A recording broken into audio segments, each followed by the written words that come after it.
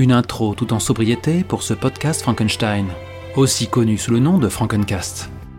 Le 7e épisode de la formule Footrack naît de l'esprit malade de Thomas Munier, qui réussit à sortir avant même le 6e épisode en cours de montage chez Dice & Click. Mais pourquoi pas après tout, ses voix sont impénétrables. Tant qu'à faire, cet épisode est aussi une hérésie, car il n'a pas été précédé d'un appel aux contributions, comme c'est la coutume. En effet, alors que je rôdais du côté de l'Octogone, je me suis dit que l'occasion était trop belle pour un micro-trottoir aux débeautés. Ainsi, un certain public a répondu à la question brûlante suivante. De quelle œuvre de fiction rêves-tu l'adaptation en JDR ?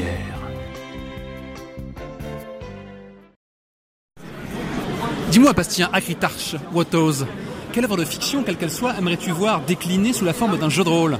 Alors c'est une question un peu difficile parce que moi je suis très fort dans l'improvisation en termes de ce que j'aime maîtriser, donc c'est pas facile à répondre, mais voilà, comme ça sur le débeauté, je dirais une série qui m'a beaucoup plu dernièrement, c'est Sense8, je crois que c'était sur Netflix.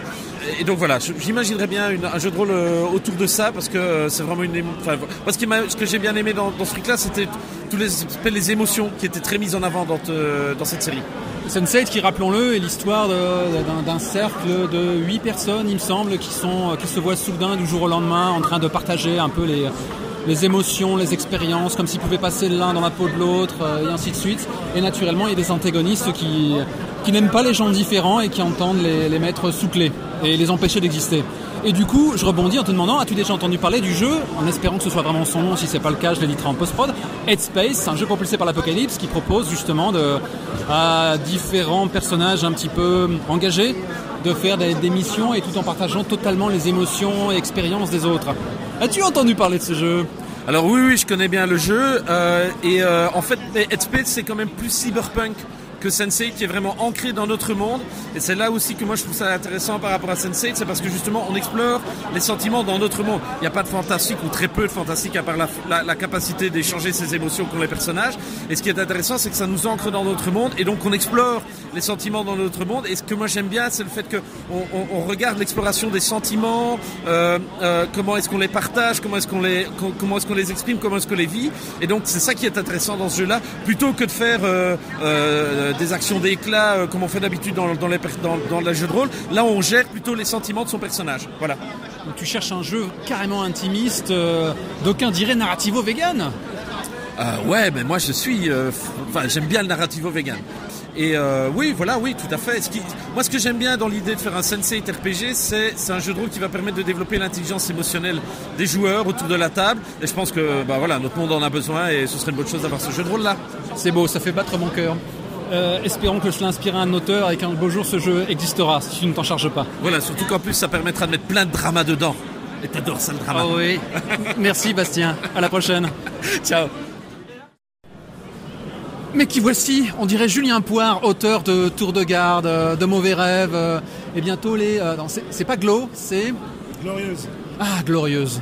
J'ai une question pour toi. Quelle œuvre de fiction, tous médias confondus, tu aimerais voir déclinée en jeu de rôle, et qu'est-ce que tu aimerais trouver, en admettant qu'elle n'existe pas déjà ? Alors évidemment, il y en a des tonnes.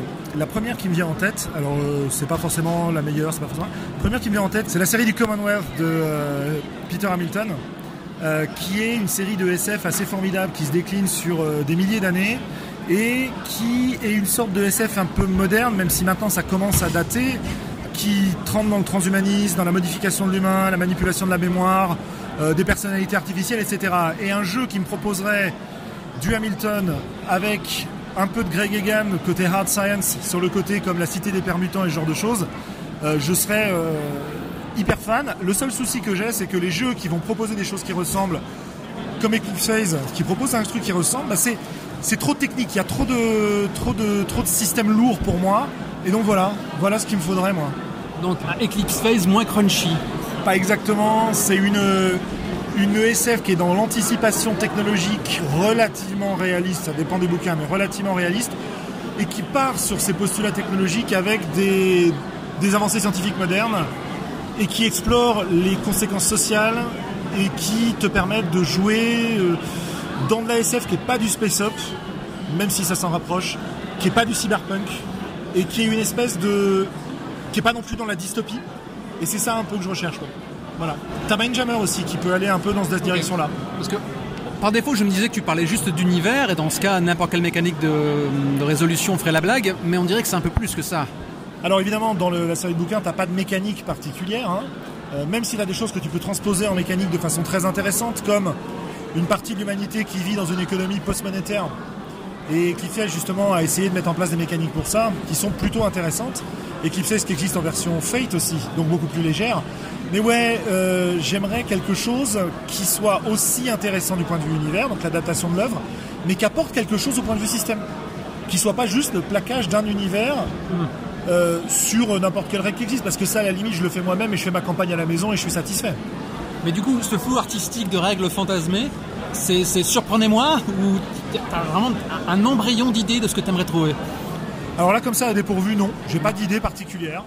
Le côté surprenez-moi me plaît bien, parce que justement, avoir des règles qui sont innovantes, inhabituelles, mais utilisables, c'est bien, parce que c'est des nouvelles idées. Et moi, j'ai envie d'avoir un univers de SF qui exploite de nouvelles idées qu'on voit pas souvent en SF de jeu de rôle, et qui me donne de nouvelles idées au niveau règles aussi.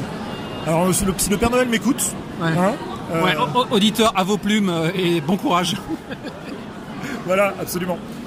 Bon, et en vrai, je travaille sur un jeu qui ressemble à ça, mais chut. Oh, l'autre, comment qu'il prépare le terrain.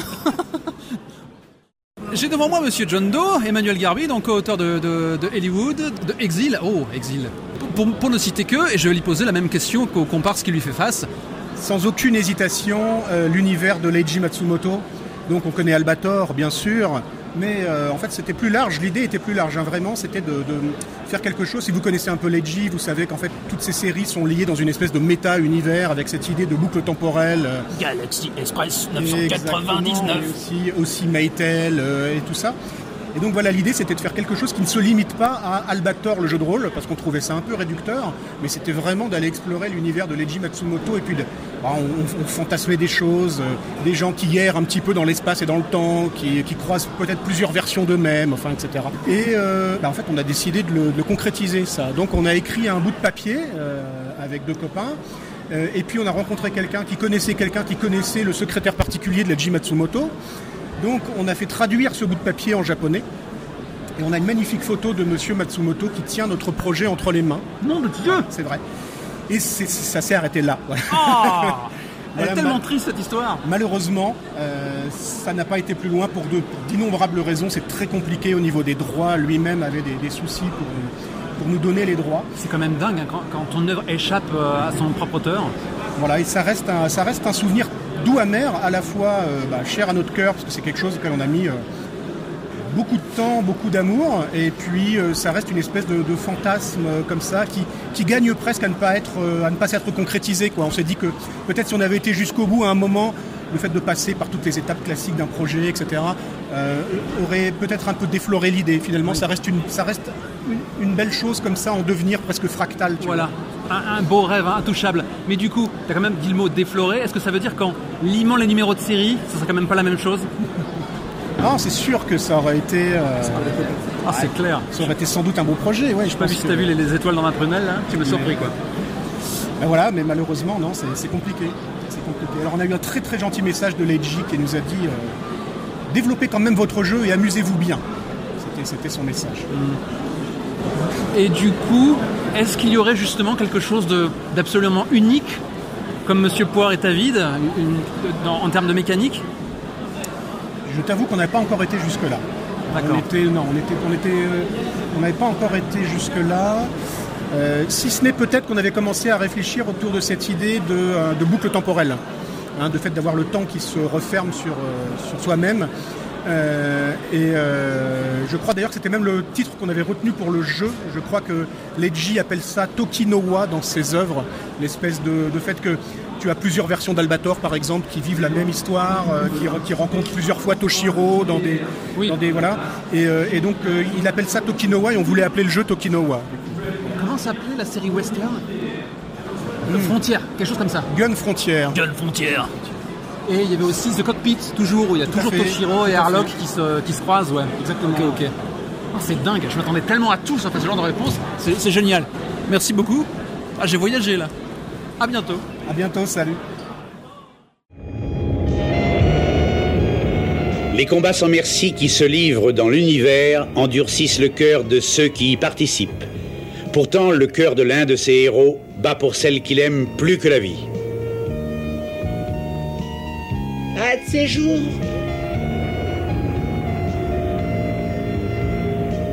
Et celle pour laquelle bat son cœur risque tous les jours sa vie pour débarrasser l'univers des tyrans humanoïdes, tout comme le font Albator et son équipage.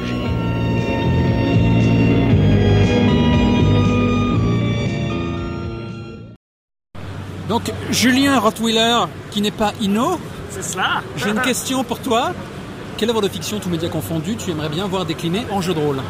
Moi j'aimerais bien trouver un jour une adaptation de Borderlands, de la série de jeux vidéo, en jeu de rôle, parce qu'il y a absolument tout, il y a de l'aventure, il y a de l'action, il y a des persos en couleur, il y a un univers déconne, qui est bourré de choses, au fur et à mesure, on en est à quoi, 4-5 jeux en comptant de jeux d'aventure, on commence à avoir un lore qui est assez impressionnant, et il y a franchement de quoi jouer dedans, même les persos du jeu vidéo ne seront pas si écrasants que ça, ce qui peut être le problème dans des thématiques d'adaptation, mais là non.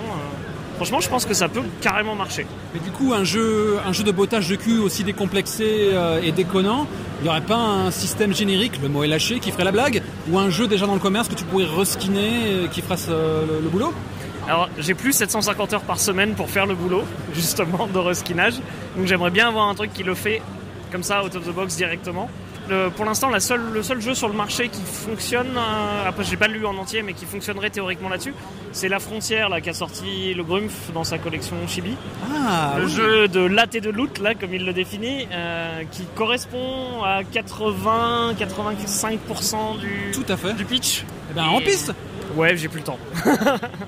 Vu que c'est des jeux qui te passionnent et que ça fait un bout de temps que tu les bouffes, tu penses pas vraiment pouvoir mener justement The Frontier au débeauté et réussir à restituer l'ambiance de Borderlands ?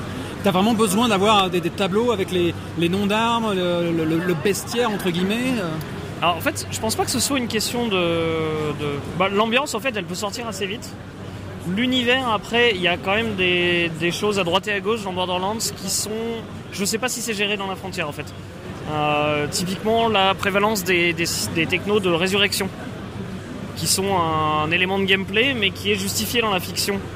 Le fait que tu puisses crever et avoir une sauvegarde de toi qui revient en permanence, c'est à moitié accepté dans la fiction du jeu. Ça typiquement je sais pas si La Frontière le gère de manière ludique ou le gère tout court. Pareil la mécanique de jeu à base de boucliers, je sais pas si ça se fait. Et au-delà de ça, je sais pas si on a suffisamment de variété en termes de perso. J'ai l'impression que c'est surtout beaucoup de classes qui vont servir à cartonner des trucs, avec les aspects un peu mystiques, un peu magiques de Borderlands. Je sais pas s'ils sont gérés. Peut-être que je me plante, j'ai à peine survolé le jeu. Ça fait partie de ces dizaines de jeux qui sont sur ma bibliothèque en attendant d'être ouverts déjà. On parle même pas de lui, on parle d'être ouvert déjà. Et donc voilà, je sais pas. John Grumpf, du coup, si tu nous écoutes, vraiment tu fais ça sur un coin de table et tu feras à quelqu'un qui n'est pas Ino, tu le rendras ravi. Et je pense que je serai pas le seul. Vraisemblablement. Quand soudain, Monsieur Tolcraft de Casusno. Alors moi, ce que j'aimerais bien voir adapté en jeu de rôle, c'est tout l'univers du Balag, qui est écrit par China Miéville et qui est développé dans ses livres Perdido Street Station, Le Concile de Fer, Les Scarifiés. C'est tout un univers de weird fantasy très, très weird, très étrange, où on peut jouer des hommes cactus, des hommes oiseaux, des femmes moustiques, plein de monstres chelous. Et c'est un univers qui est vraiment très développé déjà dans les bouquins qu'il a écrits, et qui permet vraiment d'enflammer l'imaginaire et qui offre énormément de possibilités, parce qu'il y a tout un versant politique également qui est développé dans les bouquins, un versant sur les sociétés, les sociétés secrètes, également un versant corporatiste et humaniste. Donc je pense que c'est vraiment un truc qui serait intéressant. Je sais qu'il y a un projet là-dessus qui est en cours, qui avance vagouille. Je sais pas si c'est toujours d'actualité, mais c'est un truc qui me botterait, quoi. Est-ce que dans un monde parallèle, Batronoban s'est attelé à la tâche ? Aucune idée, je sais pas du tout. Je sais pas pourquoi, c'est l'homme cactus qui m'a fait tilter. Ah ouais, c'est vrai que Batro pourrait bien se mettre là-dessus, ouais, c'est peut-être son truc. Faudrait lui demander s'il connaît les bouquins. Il faut que j'arrête de bafouiller. Si tu réussissais à avoir un tel ouvrage entre les mains, quand tu l'ouvrirais, qu'est-ce que tu espérais trouver dedans ? Qu'est-ce qu'il pourrait y avoir sur la fiche de perso, par exemple ? Sur la fiche de perso, je sais pas trop. Moi, ce que je veux dans le bouquin, c'est plein d'illustrations sublimes qui reflètent tout ce qu'on imagine lorsqu'on lit ces bouquins. Mieville a un univers bien à lui, avec ça ressemble à rien d'autre, quoi. Des personnages complètement barrés, des hommes-machines reconstruits, toute une société bâtie là-dessus. Et voilà, vraiment un bouquin superbement illustré qui permettent vraiment une porte d'entrée sur cet univers. Pour le faire découvrir à plus de monde, parce que ça a souvent tendance à être des gros pavés. Ouais, toi tu veux du lore, quoi. Tu veux vraiment un beau bouquin qui dépeint toutes les strates de l'œuvre. Ouais, du truc qui te fasse voyager à la simple lecture, tu vois. Le truc qui fasse rêver. Après, le système de règles et tout ça, on s'en moque. C'est pas le principal quand tu joues à un jeu comme ça, qui t'emmène à droite, à gauche, qui te fait voyager sur des contrées inconnues, avec des gens inconnus, des races inconnues, des peuples inconnus. Toi, tu veux 2 quintaux de papier, quoi. Pas forcément un truc ultra gros, mais vraiment un truc, quasiment un artbook qui te permette de jouer, tu vois. C'est ce que j'aimerais sur cet univers-là. Ouais. Merci pour cette réponse, ça laisse songeur. Guillaume Jantraet, auteur de Milky Monster, j'ai une question pour toi. Quelle œuvre de fiction, tous médias confondus, tu aimerais voir adaptée en jeu de rôle ? Que ce soit un roman, une série de télé, un jeu vidéo, ce qui est assez courant de nos jours. Voilà la question qui tue. Là, le premier truc qui me vient, je sais pas dans quelle mesure c'est adaptable en jeu de rôle. Tous médias confondus, l'œuvre de fiction qui m'a le plus chamboulé de ma vie, c'est Brasil de Terry Gilliam. Oh la vache. Voilà, parce que je pense que je l'ai vu quand j'avais 18 ans. Je m'attendais pas du tout à ça. Et aussi bizarre que ça puisse paraître, quand j'ai vu le film, j'ai eu l'impression qu'il parlait de moi. De ce personnage qui trouve pas sa place dans un monde qui est fou et qui trouve comme solution de devenir plus fou que ce monde-là pour arriver à vivre. Alors je pige totalement pour ta passion pour cette œuvre, mais du coup, c'est pas parce que tu l'aimes de toutes tes forces que tu as peut-être le besoin de vivre ça sur une tablette de jeu. Non, mais je pense qu'il y a quelque chose qui est super intéressant à travailler là-dessus. C'est comment créer un jeu où les personnages, pour arriver à survivre dans un monde difficile, s'inventent un monde fou, de rêve, et puissent s'échapper. L'histoire du film, c'est ça, c'est que le personnage, il arrive à s'échapper en devenant fou. Et du coup, on peut regarder le film en disant, en fait, ça se finit mal, à la fin, ils l'ont eu, et puis il a pété un câble, alors qu'en fait, pour moi, c'est un film qui se finit bien parce que c'est une fable où, en fait, il nous raconte que si on arrive à s'inventer des rêves et à se créer, on peut se créer le monde dans lequel on s'échappe et on arrive à résister à la réalité si elle est oppressante. Et comment créer un jeu qui travaille sur ces deux niveaux, où tu as un niveau où le personnage est là matériellement et peut être dans un milieu oppressant, et un niveau qui est plus onirique, où grâce à ce monde onirique, il arrive à trouver de la ressource pour après vivre dans ce monde oppressant. Ça peut faire quelque chose qui peut être, sans que ça soit Brasil, mais ça peut être quelque chose qui peut être peut-être intéressant à travailler, et je suis pas sûr que ça existe. C'est clair, c'est hyper poétique et j'en connais pas mal du côté des courants que ça inspirerait beaucoup. T'as déjà une piste comme ça, quelque chose que tu t'attendrais à trouver si ce bouquin, pouf, apparaissait là, tout droit sorti d'une bibliothèque parallèle ? Non, j'ai pas du tout de piste, j'ai pas du tout d'idée de mécaniquement comment ça pourrait fonctionner. Pas même une petite idée exotique que tu trouverais sur la fiche de perso, en admettant qu'il y en a une ? Bah déjà, si on travaille sur cette idée d'avoir deux mondes, un monde onirique et un monde réaliste, dans lequel on peut passer de l'un à l'autre, ce qui pourrait avoir intéressant, c'est d'avoir une fiche qui soit réversible et que suivant, quand on passe de l'un à l'autre, on retourne sa fiche et on n'est plus tout à fait dans le même monde, le même personnage.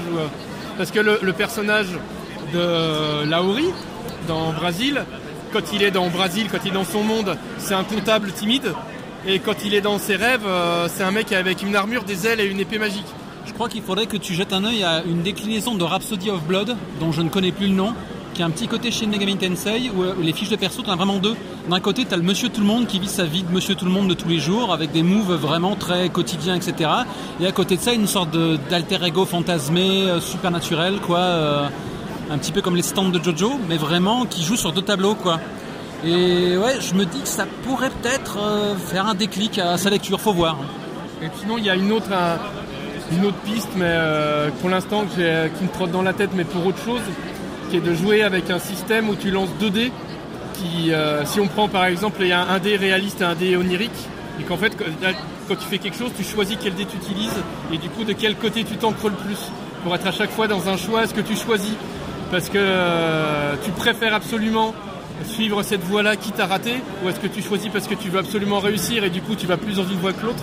Est-ce que tu es en train de me dire que par exemple on est en train de faire un jet de dés parce que ton chevalier en armure éblouissante se trouve face à un obstacle, devant une sorte de dragon, sauf qu'au final tu choisis le dé réaliste et soudainement dès l'instant où tu t'en saisis, tu as l'univers qui se brouille, le dragon qui se tasse jusqu'à devenir une sorte de bureaucrate qui est simplement ton supérieur hiérarchique, et tu réussis à esquiver une énième nuit de crunch d'heures supplémentaires parce que tu as pris ce dé-là. Le fameux formulaire 27B-6. D'accord. Et dès la scène suivante, tu es à nouveau dans l'armure brillante, et juste le dragon a disparu et tu es passé dans la pièce suivante. D'accord. Intéressant. Et peut-être que ça inspire à quelqu'un. Tu devrais te dépêcher de déposer l'idée parce que... j'en ai d'autres à travailler avant.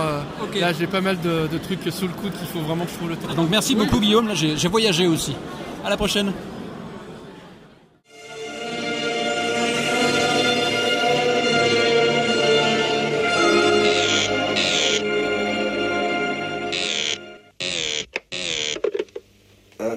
Allô. Allô, Sam? Mais où êtes-vous? Allô. Quoi? Il est 11h, je vous dis. Monsieur Kurtzman? Oui. Vous dormez pas? 11h du matin. Ah oui? Il y a 3 ans de cela, j'étais assis comme un miséreux dans un coin au-delà du dragon, et un étrange duo, un père et son fils, se sont penchés vers moi et m'ont abreuvé en disant « On aime bien ce que vous faites ». Et du coup, au détour d'une convention, je les croise. Et donc ils répondent au doux nom de Fred et Benji. Bon, on va commencer par l'ancien. Eh bien, après une vive réflexion, John Wick RPG me passionnerait. John Wick, on ne parle pas de l'auteur de jeux indés, on parle de l'homme qui tue des hommes qui ont tué son chien ou qui lui ont fait quoi que ce soit tel que le regarder de travers. Avec un livre, éventuellement, avec un crayon, des œuvres pour le coup, enfin des instruments qui permettent d'écrire mais aussi de tuer. Il y a un certain lyrisme dans John Wick et surtout ce qui m'intéresse, moi, c'est comment se développe l'univers au travers de cette œuvre de fiction. Tu n'es pas uniquement intéressé par l'idée de tuer ton prochain avec beaucoup de vivacité et de classitude, il y a aussi le lore, tout ce côté de presque Assassin's Creed moderne avec toute cette hiérarchie d'assassins, avec leur passe-droit, leur zone... L'hôtel Continental qui est quelque part un lieu de villégiature mais un lieu de protection, un sanctuaire dirais-je, ce Winston mystérieux, tous ces personnages, cette référence qui est totalement impropre à Matrix car les acteurs font partie de Matrix, mais également le réalisateur était juste la doublure de John Wick, de Neo à l'époque, ce qui explique les liens entre le réalisateur et Keanu Reeves. 2D6 Plus Cool est une émission culturelle. Donc en fait, il n'y a pas de corrélation, c'est juste deux potes qui travaillent sur un projet ensemble et qui font des petites références comme nous-mêmes, on est capable de le faire. Oui, le lore, et éventuellement un système de jeu pour bien tuer son prochain avec un crayon et un livre. D'accord. Il y avait Hollow Point qui m'a traversé l'esprit où vraiment tu joues des tueurs... Il y a vraiment le bouquin est tout en rouge et noir et il y a vraiment une sorte de brutalité intense qui se dégage de l'ouvrage. Je me demande si ça pourrait faire la blague pour obtenir ce que tu désires. Peut-être, je ne sais guère. En tout cas, il y a également le jeu de vidéo Super Hot. Oui, alors en bullet time et tout. Voilà, exactement, qui est déjà une adaptation, on va dire, marginale, mais intéressante de John Wick peut-être, outre le lore. Et un système de jeu qui pourrait me surprendre, j'aimerais bien. Ok. Imaginons que tu es dans un monde parallèle et que tu puisses arracher un tel ouvrage en vitrine qui existe vraiment, John Wick The RPG. Qu'est-ce que tu aimerais trouver dedans? Qu'est-ce que tu t'attends à trouver dans le sommaire? Qu'est-ce que tu t'attends à trouver dans la fiche de perso? Une déclaration d'amour. Je comprends. C'est une excellente réponse. Terminé. Merci à toi, Volsung. Merci pour ce témoignage. Je fais volte-face et je braque cet appareil en direction de son fils, qui lui a sans doute une réponse tout autre. Moi, je serais plutôt intéressé par un Dr Stone à base de survie et vraiment devoir survivre en pleine nature et pas oublier les besoins fondamentaux pour ne pas mourir. Dr Stone étant un shonen moderne pour les plus âgés qui seraient restés à Dragon Ball. Même question qu'avec ton paternel. Qu'est-ce que tu espérais trouver en un tel ouvrage? Qu'est-ce que tu t'attends à trouver sur la fiche de perso? Des chapitres particuliers? Ce qui serait bien, c'est que les points d'expérience seraient donnés à force de remonter les époques. Et plus on augmente dans la civilisation, plus on gagnerait des niveaux. Mes lacunes sur l'ouvrage m'empêchent d'avoir une vue d'ensemble. Est-ce que Bravo pour tes podcasts. Merci. Et de deux. Mais on devrait lui courir après. Et du coup, si un jeu de rôle existait, toi t'aimerais quoi? T'aimerais évoluer dans cet univers-là et tenter de survivre, tenter de construire, de crafter tes propres trucs? C'est ça. Un peu à la Minecraft, ce qui serait super bien.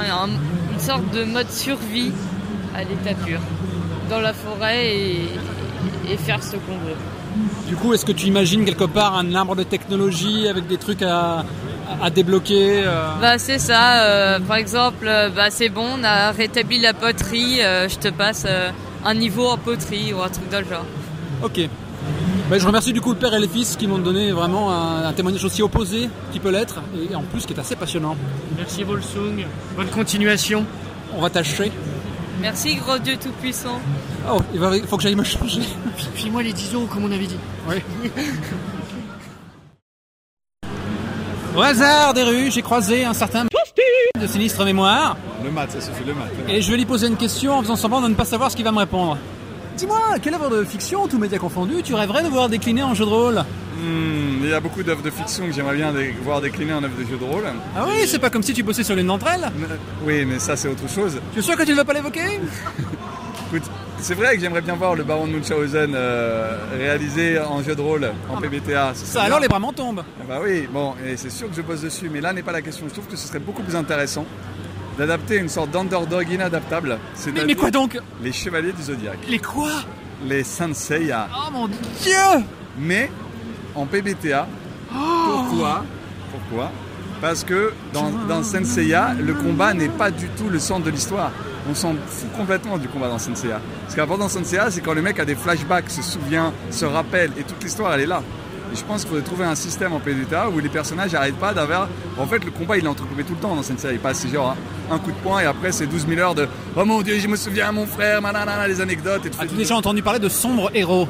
Je ne connais pas Sombre Héros. Je ne sais plus qui a écrit ce jeu. Je crois que c'est Vivien Fasson. Mais dans Sombre Héros, tu peux faire du Ken le Survivant ou du Saint Seiya, mais il y a un côté très Ken le Survivant où en fait... Tu accumules des points de souffrance en mettant en avant des flashbacks ou le fait de te faire tabasser la tête ou de voir ton meilleur ami qui meurt sous tes yeux. Et donc si tu as assez de points de souffrance, tu craques ta chemise et tu gagnes quoi, tu vois. Et dans Saint Seiya, c'est un peu pareil aussi. Mais tu vois, tu as un côté one shot. Hein. T'es pas là pour faire tout le story arc Asgard, les 12 maisons. Mais j'imagine un truc rigolo de ça. T'as Saint Seiya avec des flashbacks, mais des flashbacks dans les flashbacks et que tu te la joues 1000 et une nuits. C'est avec des trucs dans les pour remonter. Inception. Voilà, ça fait peut-être un petit peu gimmick. Et je me dis que si on devait faire Saint Seiya en PBTA, il faudrait que ça se passe majoritairement avec des trucs qui se passent en flashback. Et en fait, le combat, il faut pas faire un truc tactical avec combien d'options de combat tu mets. En fait, on s'en fout quoi. Parce que techniquement, dans le chevalier, ils mettent un pain et c'est fini. Et après, je suis d'accord. Après, tout le reste, en fait, c'est les souvenirs. Il faudrait les rendre plus intéressants que Yoga qui passe son temps à chialer sur sa mère qui va mourir. Mais on pourrait faire des trucs sympas. Mais comment éviter du coup que ce soit un peu trop redondant après?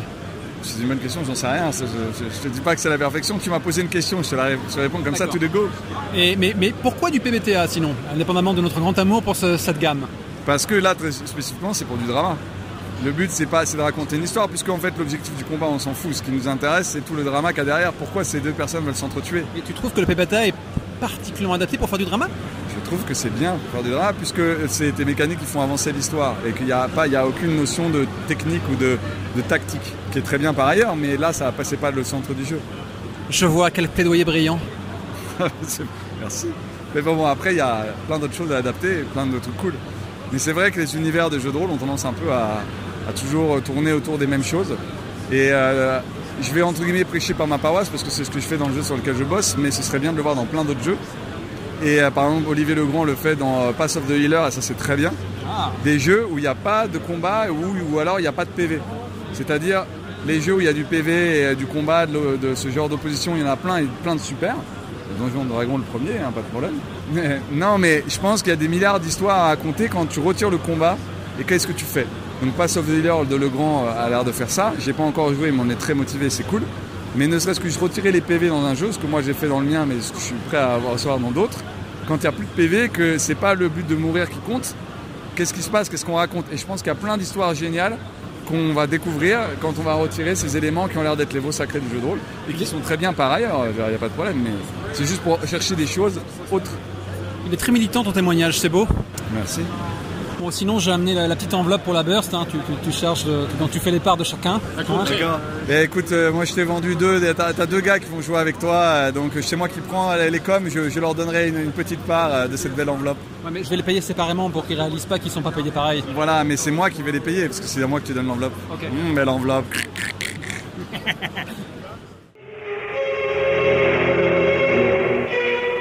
Tu peux te moquer de moi autant que tu le voudras, mais je me battrai jusqu'au dernier souffle pour sauver Athéna, car tel est le devoir de tous les chevaliers, et ma vie n'a pas d'importance par rapport à elle. Tu as l'inconscience de la jeunesse, et puisque tu tiens tellement à elle, tu l'accompagneras au royaume des morts. Je n'ai pas encore dit mon dernier mot. Essaie d'éviter le météore de Pégase. C'est trop facile, mais le moment est venu d'en finir.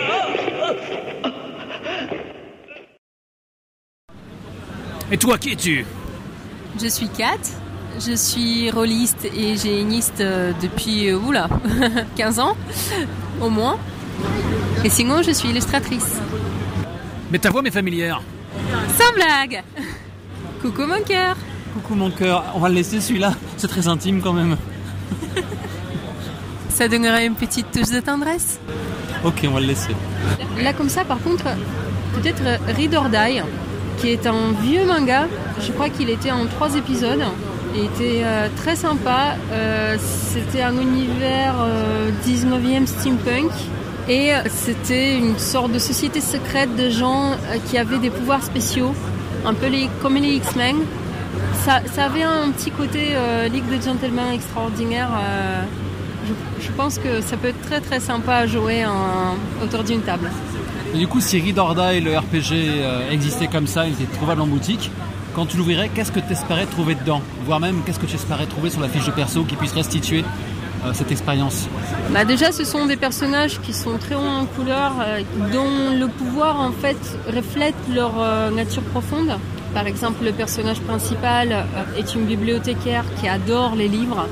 Et son pouvoir, c'est de pouvoir plier le papier et pouvoir faire plein de trucs avec le papier. À un moment donné, je crois qu'elle vole même sur un avion, qu'elle s'est constituée de pages de papier. Donc je pense que quelque chose qui permettrait de créer un personnage très haut en couleur, qui permet de faire du drama, peut-être quelque chose dans le monde PBTA, un acte de PBTA. Il y a du drama dans Read or Die ? Oh oui, beaucoup.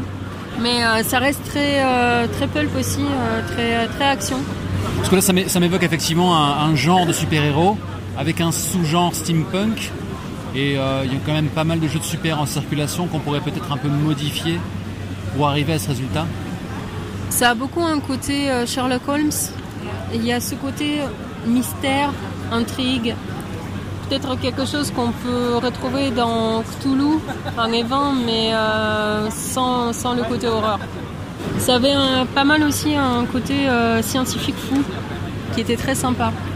Vraiment ce côté cabinet de curiosité. Un peu comme Deadlands, mais version Angleterre steampunk de 19e. Ok. Donc du coup, je vois que le titre du manga, Read or Die, c'est parce que l'héroïne est bibliothécaire, mais est-ce que je me serais attendu à ce que la lecture soit mise plus en avant, sans rien connaître du manga ? Pour le coup, le titre de manga fait vraiment référence à son histoire personnelle à elle. Donc je ne sais pas si ça peut être pertinent pour quelqu'un qui joue en général dans cet univers. Je vois l'idée, ouais. Dès l'instant où tu crées ton propre PJ, la filiation cesse. Mais merci pour ta réponse, Kat. Je t'en prie. Samuel Zitterman, on va plus te présenter maintenant que t'as le double d'abonnés YouTube de moi. Mais je suis pas rancunier, mais je suis pas jaloux du tout. Qu'est-ce que... Pas du tout. Alors, tout média confondu, quelle œuvre tu aimerais voir décliner dans du JDR ? Écoute, je pense qu'il y aurait pas mal d'œuvres qui mériteraient d'être adaptées, mais je vais faire un petit peu un coup de projecteur sur une duologie que j'ai lue il y a 2-3 ans. Ça s'appelle Latium. C'est de Romain Lucaso, c'est un auteur de SF française. Enfin, c'est un auteur français de SF plutôt. C'est un monsieur qui n'a pas écrit grand-chose à part Latium, mais je crois qu'il est en train de nous préparer autre chose, parce qu'il est très, très occupé. Et en fait, dans Latium, on a des personnages qui sont des intelligences artificielles qui ont été créées par l'humanité, mais l'humanité a disparu. On ne sait pas trop pourquoi au début, donc j'ai pas spoilé le bouquin.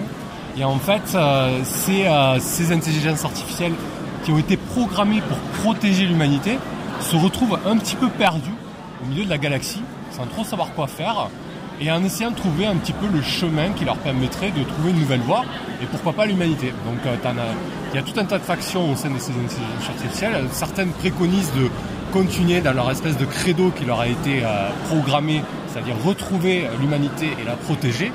Et d'autres disent non mais ça c'est bon, ça suffit, on va tuer le père et nous allons prendre notre émancipation. C'est un bouquin de SF qui aborde des thématiques assez philosophiques sur ces thèmes.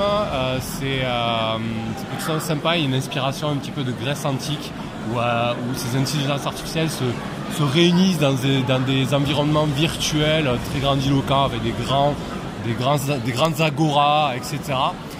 Donc ça c'est quelque chose que j'aimerais beaucoup voir parce que de temps en temps sur certains JDR-SF l'intelligence artificielle est abordée soit en allié soit en antagoniste. Parfois on peut les interpréter et les jouer, mais je trouve que là du coup ça nous permettrait de jouer que des intelligences artificielles avec des attentes et des approches différentes, avec tout un tas de possibilités de factions et d'opposition. Donc ouais, Latium de Romain Lucaso, et même si c'est pas adapté en JDR, lisez-le. Est-ce que dans ce genre de fiction, il n'y a aucune notion de mortalité du coup, si tu es une IA ? Totalement. Elles sont totalement immortelles. Alors attention, elles sont immortelles corporellement, mais ça ne veut pas dire qu'on peut se faire effacer par des complots entre intelligences artificielles. Et des complots, il y en a dans Latium, bien évidemment. Les plus grands drames, s'il n'y a pas de complot d'attentat ou de tentative de faire taire l'autre, à quoi ça sert quoi. Et si tu te retroussais les manches, il n'y a pas une base de JDR qui pourrait t'aider à donner vie à un tel projet ?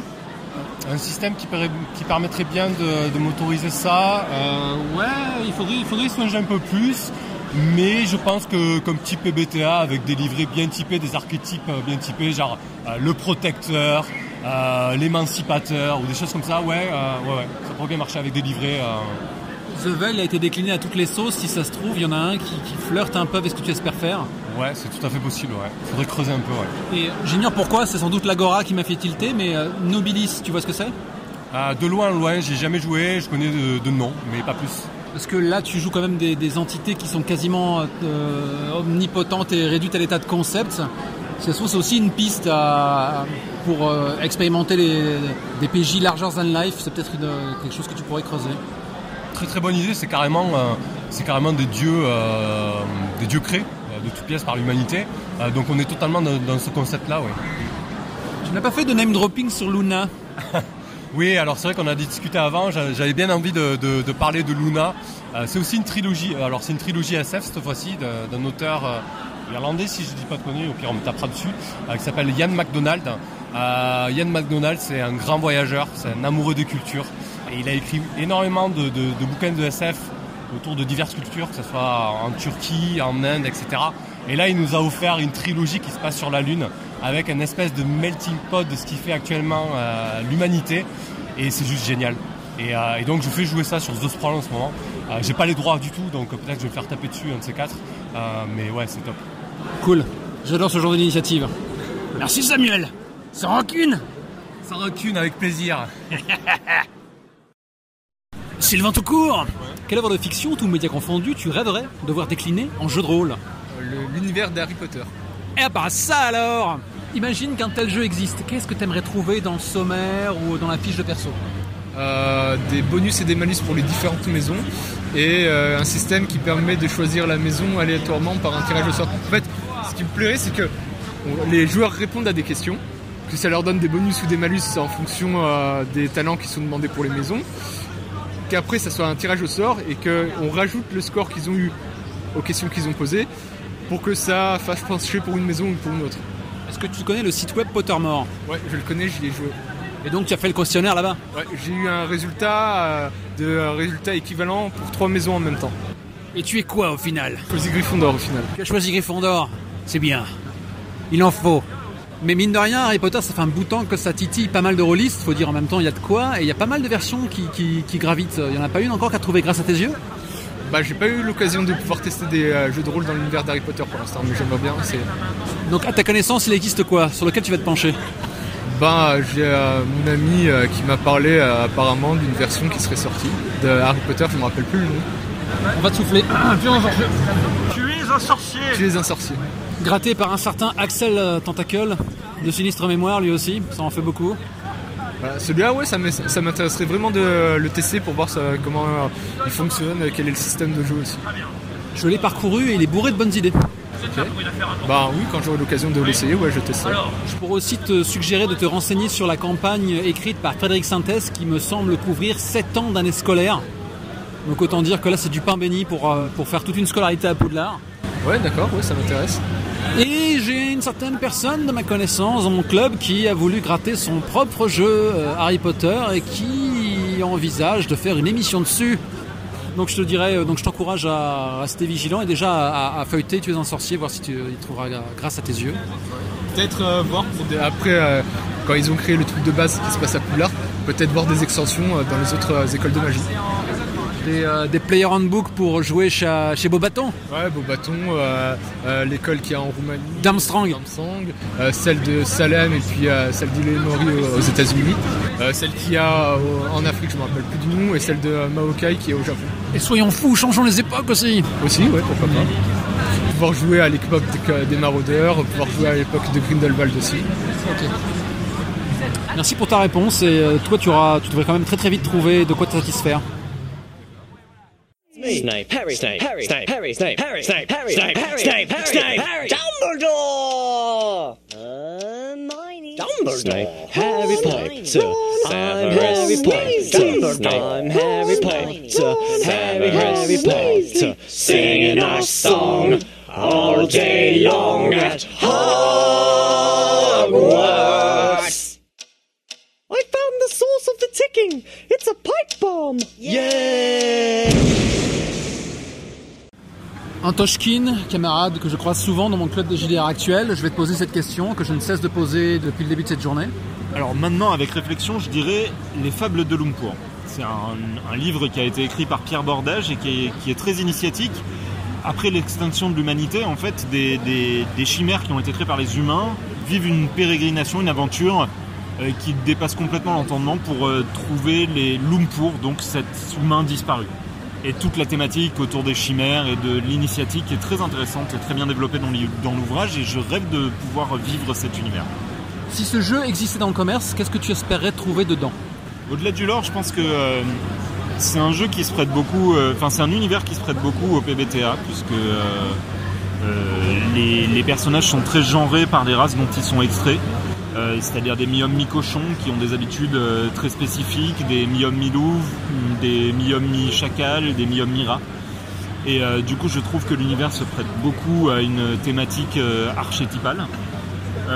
À côté de ça, c'est tout ce qui se vit dans ce livre est une histoire de camaraderie, d'amour et de tendresse entre des gens qui traversent un environnement très dur, très sombre.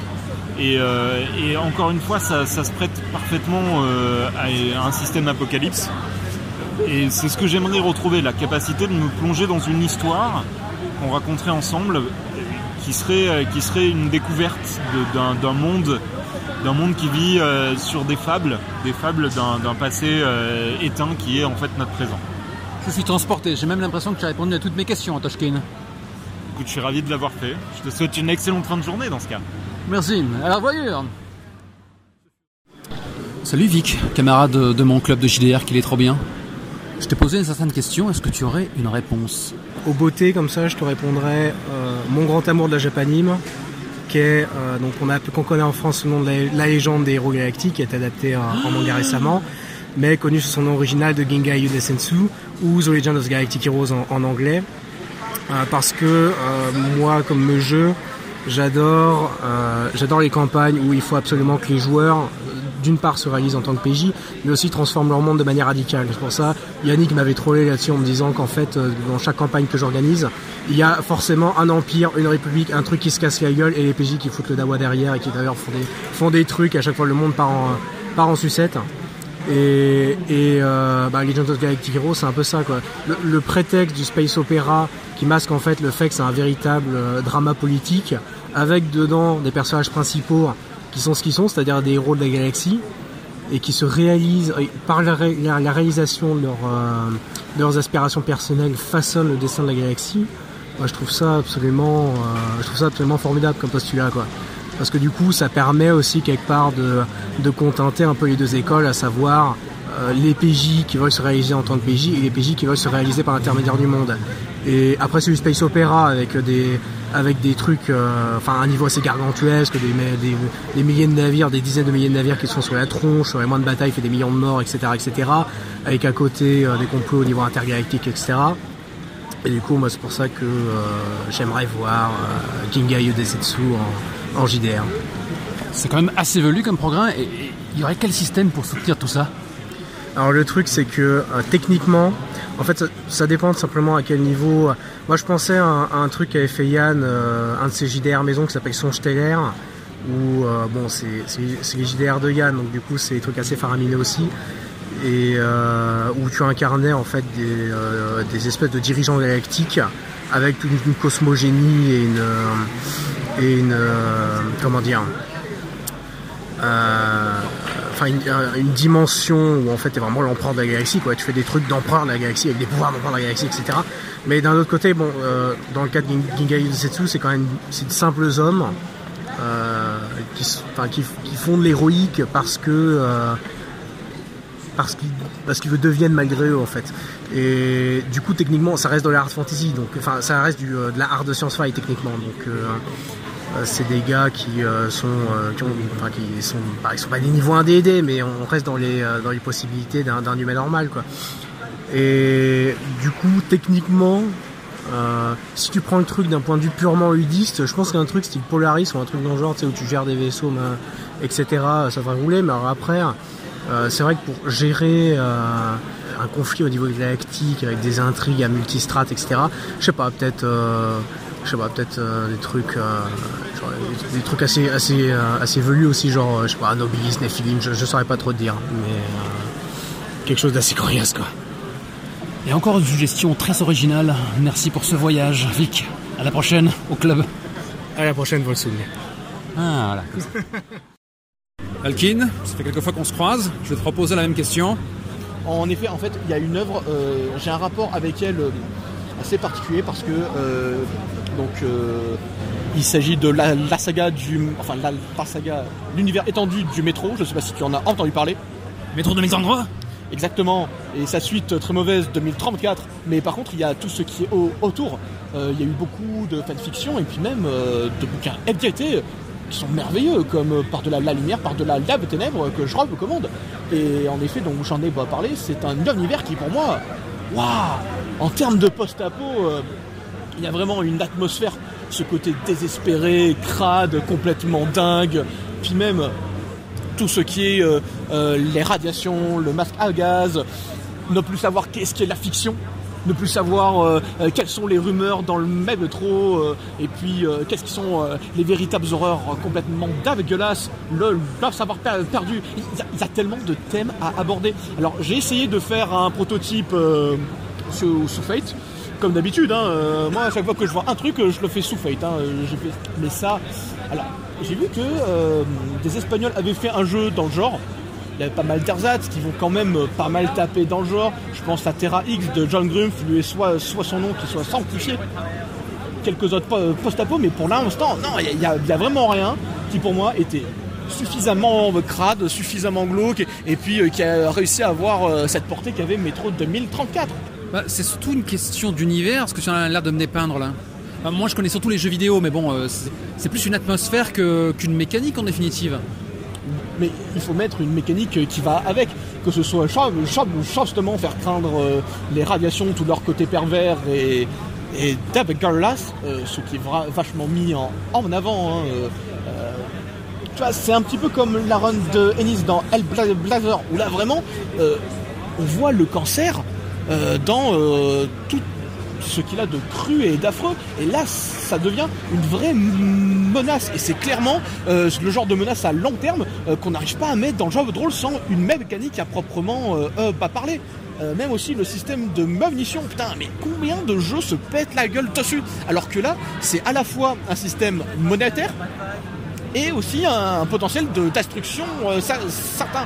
Je tiens aussi à attirer l'attention de tes spectateurs sur le fait que les jeux sont super sympas, mais c'est pas du tout le même parti pris. C'est un bon défouloir, c'est bien bourrin, c'est bien cool, mais l'univers passe vraiment en arrière-plan. Alors que dans les bouquins, on a vraiment ce côté perdu, on a vraiment ce côté ignorance qui est super jouissif à jouer. C'est con à dire, mais ouais, non, je pense que l'univers Job Metro demande à être exploré. Il appelle les joueurs. Tu ne le ressens pas? Mais quelle base tu voudrais user pour décliner ce jeu? Comme je te dis, au début, j'ai pensé à Joe Fate.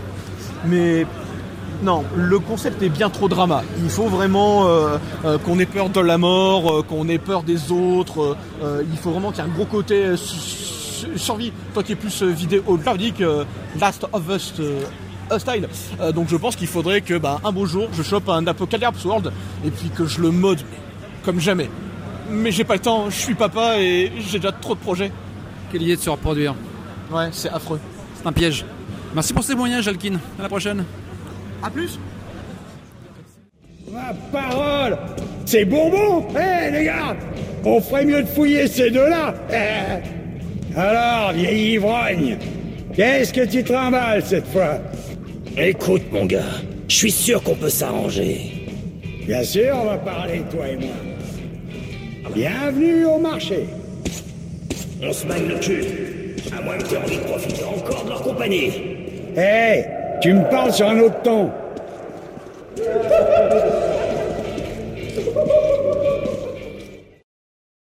Mais qui es-tu? Donc je suis Mathieu Leocmac, dit Lamson. Et donc cette histoire de médias que j'ai envie de voir adaptée. Alors j'aimerais bien m'y coller, mais je sais pas, c'est toujours compliqué. C'est des romans par Aliette de Baudard, donc qui sont des romans qui ont été les premiers traduits en français, et c'est une française qui écrit en anglais ou en américain. Et c'est par rapport à des anges déchus qui se sont affrontés dans un Paris de la Belle Époque. On va dire que la Première Guerre mondiale n'a pas été une guerre entre humains, mais une guerre entre magiciens ou anges, etc. Ça a l'air d'être très centré comme ça sur la culture chrétienne, on va dire, et tout. Et au milieu de ça, tu as des dragons vietnamiens qui vivent sous la Seine. Oh, rien de surprenant. Mais du coup, les PJ, ils incarneraient quoi dans ce beau bordel? C'est à se demander.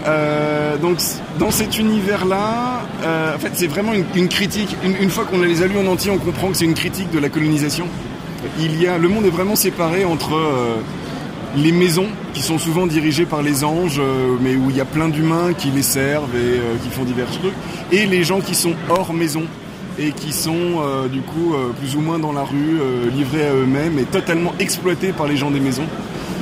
Donc, dans les maisons, il peut y avoir des gens bien, mais ils profitent d'un système absolument inique, et en disant non mais moi je fais rien de mal, mais en fait oui, quand même les maisons exploitent les gens, etc. Alors qui est-ce qui pourrait jouer? J'imagine qu'il pourrait y avoir un peu comme dans les romans, des anges déçus qui viennent d'arriver, ou alors des gens qui viennent plutôt de cette culture vietnamienne, donc qui sont un peu outsiders là-dedans, et qui sont un peu comme des chiens dans un jeu de quilles, ou des gens, je dirais plutôt dans les maisons, ou éventuellement en faisant partie d'un gang à l'extérieur des maisons. Et ouais, mais je me demande un peu aussi comment est-ce qu'on arriverait à faire un groupe soudé avec tout ça, ou tout simplement on fait pas un groupe soudé, on raconte une histoire à plusieurs voix, quoi. Donc, visiblement c'est vraiment un gros jeu à univers, donc peut-être qu'un système générique pourrait faire la blague. Un système générique, c'est un gros mot ça, non? Ça n'est pas sale du tout, en tout cas pas dans ma bouche. Oh là là, quelle tête. Non, mais je me dis qu'il y aurait moyen d'avoir des systèmes qui mettent bien l'accent sur le côté dilemme moral, ce genre de choses-là, ça pourrait être très intéressant. Le mot est lâché. Mais pourquoi une mécanique pour gérer tout ce qui est dilemme moraux? Est-ce que c'est pas l'affaire du joueur? Pourquoi est-ce que tu veux avoir des chiffres ou des jets, des machins là, qui plient tout cela? Est-ce vraiment nécessaire? Je dirais que ça sera nécessaire tant que le mainstream ne proposera pas des dilemmes moraux. Mais ça, c'est plus une règle de conversation, pas une règle mécanique. Peut-être que c'est ça que tu avais derrière l'esprit, ou tu pensais vraiment à une mécanique? Non, c'est pas forcément une mécanique. C'est pas forcément une mécanique qui amène forcément au dilemme moral. Mais par exemple, une façon de construire les aventures ou de construire le canevas pour amener à un dilemme moral facilement. Tu as lâché le mot canevas, c'est très très orienté ça aussi. Fred Synthèse est satisfait. Est-ce qu'il touche à chaque fois? Bon, c'est pas la question. Mais par exemple, dans Vampire, dès l'instant où tu as des points d'humanité, quelque part, c'est que justement la morale a sa part et fait partie intégrante avec la fiction quand même. Oui, tout à fait. Tout à fait, Vampire amène ça. Bon après, moi je t'avoue que je suis pas un grand spécialiste de Vampire, donc c'est pas forcément amené sur mon terrain. Tu vois, c'est pas gentil de taxer les jeux tradis comme n'étant pas fichus de faire des enjeux moraux. Il y en a certains qui l'amènent dans leur texte. Il y a certains qui l'amènent dans leur texte, mais on va dire que tu peux avoir le texte qui l'amène d'une façon centrale ou pas d'ailleurs, et une contradiction totale dans le reste du système de jeu qui fait que tu te retrouves à la fin à faire un donjon avec des personnages qui par hasard sont des vampires. Mais voilà. Je crois que Julien Poire parle de dissonance ludonarrative. Peut-être que je l'ai inventé, mais... Ça, je sais pas si Julien dit un truc comme ça, mais ça me semblerait assez cohérent. Ouais. Mais au final, ça s'appelle comment cet univers, cette série de livres? Donc le premier s'appelle La chute de la maison aux flèches d'argent. C'est d'ailleurs le seul qui est traduit en français pour l'instant. Je crois qu'en anglais, la série s'appelle Dominions of the Fallen. Ça claque. Et du coup, Dominions of the Fallen, si subitement le RPG sortait, il y aurait quoi dans le sommaire, il y aurait quoi sur la fiche de perso que tu t'attendrais à trouver? Les regrets du personnage. Ah, ça c'est classe. Mais écoute, merci, je suis transporté. Merci à toi. Bonne convention. Merci.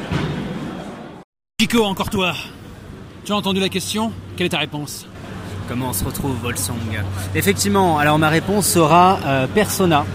Moi je joue au 5 actuellement, et donc c'est cet univers Shinigami Tensei dans lequel je l'imaginerais très bien en jeu de rôle drama, où on joue ces adolescents en pleine transformation de l'âge adulte qui cherchent à comprendre qu'est-ce qui les entoure et qui à chaque fois commettent des actes un petit peu... souvent ça tourne autour du suicide et autres pour avoir leur persona. Et du coup, qu'est-ce que tu espérerais trouver dans un jeu aussi unique?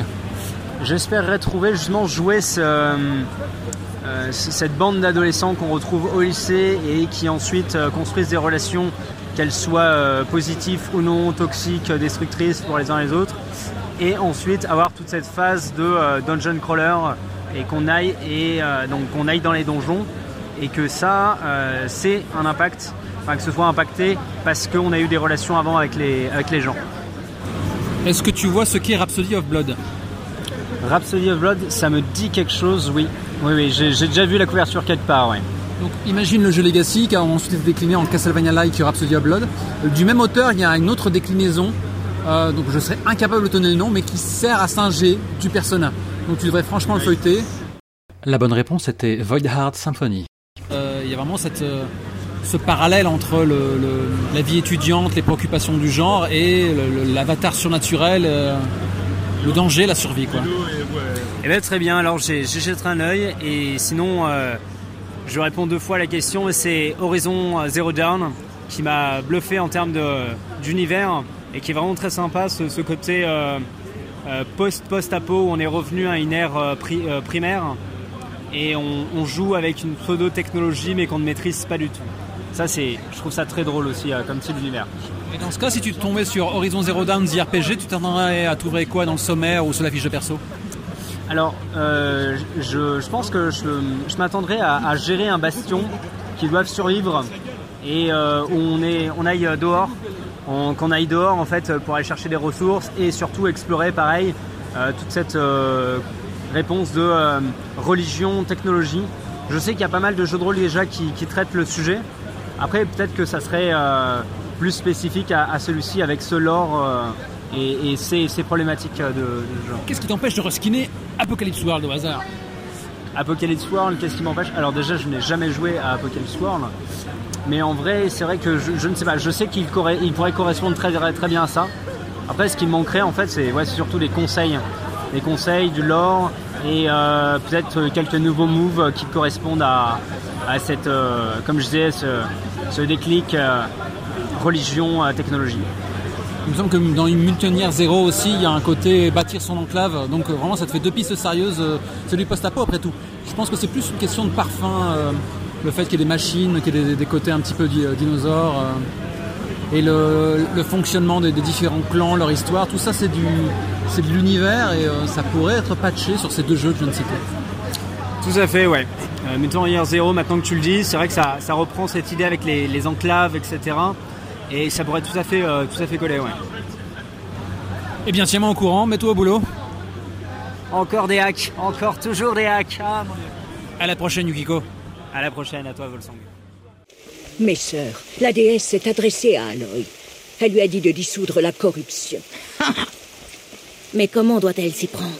Elle va devoir s'aventurer au-delà de nos terres sacrées. Une chercheuse? Si c'est le vœu de la déesse qu'il en soit ainsi. Vous voulez faire de cette chose une chercheuse? Ma sœur. Pour une fois, Lancera, rallie-toi à nous. Ce péché sera le vôtre, pas le mien. Faites la chercheuse et puisse-t-elle ne jamais remettre les pieds ici. Aloy, par la grâce sacrée de l'unique déesse, nous te consacrons aujourd'hui, chercheuse de la tribu Nora. Et toi, qui es-tu? Donc Guillaume dit la Waycall. Donc ça fait un petit moment que je joue, quoi, et présent ici, quoi, pour une bonne chose. Mais où est-ce que tu sévis plus précisément? Moi, je suis du côté de Rennes, voilà, sur Rennes actuellement. Mais je ne parlais pas géographiquement, je disais virtuellement. Virtuellement, j'ai ma petite chaîne Twitch, la Waycall, LAWECALL, qui fait un peu de jeux de rôle et tout ça, mais je suis un peu partout, un peu chez Zitterman, un peu chez Cécile, un peu chez La Cale. Voilà, en tant que joueur, je suis un peu... Ouais, je vois à tes genres de personnes là, tourne kazakh. J'ai une question à te poser. Moi, ce sera Romancé Dune de Frank Herbert, qui est mon livre de chevet que je relis quasiment une fois à l'année, quoi, et que je n'ai jamais trouvé en niveau jeu de rôle comme je le souhaite, en fait. Mais est-ce qu'il n'y aurait pas un jeu qui circule du nom d'Imperium qui ferait le travail? Imperium, je l'ai vu passer, j'ai regardé. Les règles me correspondent pas, en fait. Voilà, c'est un peu lu, mais après, comme tout, il y a les univers, on peut toujours adapter, bien sûr, avec des règles à des univers. Il y a entre autres Dominion de KRN qui arrive, que j'ai backé, que j'attends beaucoup pour ça. Et sinon, ouais, il y a pas mal de fans, de jeux de rôle fans fait maison sur Dune, mais j'aimerais bien avoir le estampillé, en fait, Dune, quoi. Voilà, c'est le truc un peu... Il y a quand même des jeux un petit peu transverses qui permettraient de, si tu me permets l'expression, donner vie à ton fantasme. Oui, non, c'est sûr, mais j'aime bien avoir un livre qui est un peu complet sur une thématique. J'aime bien avoir le BG, lire le BG d'un livre, avoir le livre avec des images, fait vraiment pour Dune et tout ça, et qui me transporte un peu. Et c'est un peu, voilà, moi c'est ce qui me manque pour cet univers-là. Après, oui, il y a moyen d'avoir d'autres règles pour transposer ce qu'on peut avoir de Dune là-dessus, quoi. Dune, le RPG, boum, ça y est, il est sorti. Quand tu l'ouvres, qu'est-ce que tu espères trouver dedans? Alors, il y a beaucoup de choses, mais moi je suis un fan de BG, donc il me faut le fluff, beaucoup de trucs sur le fluff, des belles images. Pour moi, un livre de jeu de rôle, c'est un livre d'art, quoi, un peu, donc c'est ça. Et après, toujours des règles pas trop compliquées, parce que je suis très mauvais sur les règles. Espérons que les muses t'entendent. On l'espère aussi. Merci. Et toi, qui es-tu? Je suis Gossed de la Petite Pause JDR. Qu'est-ce que c'est que la Petite Pause JDR?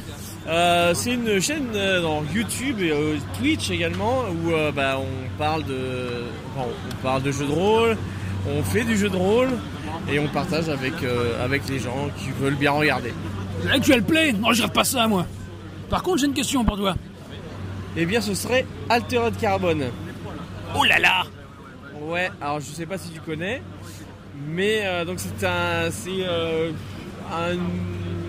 dans le futur, ça se passe de très loin dans le futur, où une société, les gens ont réussi à vaincre la mort quelque part en implantant une puce dans le cerveau qui enregistre toute la mémoire des gens, et dès qu'ils meurent, en fait, ils récupèrent la puce et ils réimplantent ça soit dans un corps qui a été cloné à l'image de la personne, soit dans un autre corps.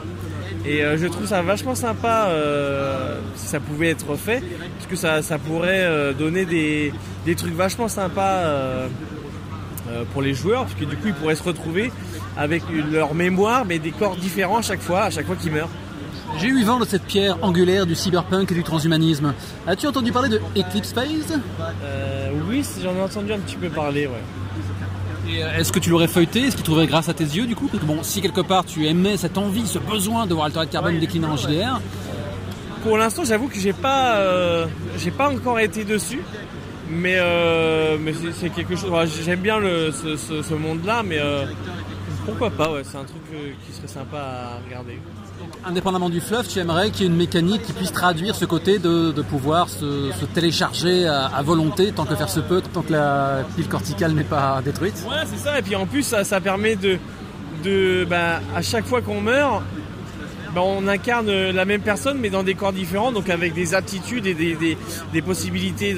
On est un jour un homme et le lendemain on est une femme. Un jour on est musclé, un jour on est tout frêle. Et donc ça change la façon de jouer ton personnage, mais avec ton personnage. Est-ce que tu serais pas en train de décrire la vie d'un rôliste? C'est ça, ouais. Le parallèle est amusant. Et à part ce qu'on vient d'évoquer, qu'est-ce que tu aimerais retrouver dans un tel jeu ou jusqu'à la fiche de perso elle-même? Alors là, j'avoue que tu me poses une colle. Tu me poses une colle. Là, j'avoue que là, je saurais pas quoi dire. Eh bien écoute, peut-être qu'on peut interrompre ton témoignage ici, et ainsi je vais pouvoir courir après et lui casser la gueule. Qu'est-ce qu'il y a? T'es mauvais, Jack. Je vais te saigner. T'es mauvais, Jack. T'es mauvais. Mais qui es-tu? Alors je m'appelle Faro, je suis tout jeune youtubeur pour la Petite Pause JDR, et je fais la chronique qui s'appelle la cuisine rôliste, où j'ai apporté un peu aux gens ma manière d'aborder le jeu de rôle, différentes mécaniques, etc. pour ouvrir le débat avec les autres joueurs, ou même aider ceux qui débutent dans le jeu de rôle pour commencer un petit peu à découvrir cette magnifique pratique. Merci pour ce menu. J'ai une question pour toi. Alors, c'est la question difficile. En vrai, le premier truc auquel je pense, c'est un manga, parce que je lis pas mal de mangas, qui s'appelle Hunter x Hunter, ou Hunter x Hunter, plus francophone, où il y a une énorme liberté en fait de création. Il y a des mécaniques dans l'univers qui sont très applicables en termes de règles. Et il n'y a pas de limite, c'est de la découverte, ça peut être tout et n'importe quoi, que ce soit des lieux, de l'archéologie, des créatures, empêcher une énorme catastrophe. Il y a un énorme potentiel de créativité pour un jeu de rôle. Donc je dirais Hunter x Hunter. Et donc qu'est-ce que tu aimerais trouver dans un tel ouvrage? Est-ce que dans le premier chapitre, tu veux qu'on tire aléatoirement le naine de ton personnage? Alors, complètement. Pour moi, ça c'est quelque chose qui doit se faire effectivement aléatoirement, parce qu'on le voit même déjà dans l'œuvre, dans l'histoire. Certains personnages ne sont pas contents de ce qu'ils tirent. Et ça, pour moi, c'est quelque chose qu'il faut absolument retrouver dans les joueurs. Donc j'ai essayé de faire d'ailleurs des propres règles, essayer de créer des règles un petit peu comme ça à la va-vite pour pouvoir appliquer l'univers. Et effectivement, je faisais un tirage au sort avec le fameux test du verre d'eau qui permet de définir notre catégorie de naine. Okay. Et du coup, de quel système se rapprocherait un peu tes écrits? Alors, j'ai beaucoup baigné dans le système du descent, en fait.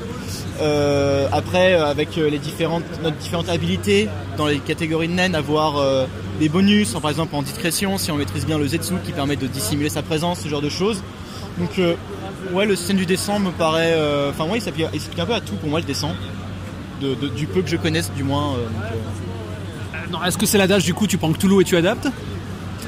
Non, je dirais pas jusque-là. Enfin, pour moi, il y aura un mi-chemin entre les différentes compétences qu'on retrouve dans Donjons et Dragons, donc dextérité, constitution, un peu toutes ces choses-là.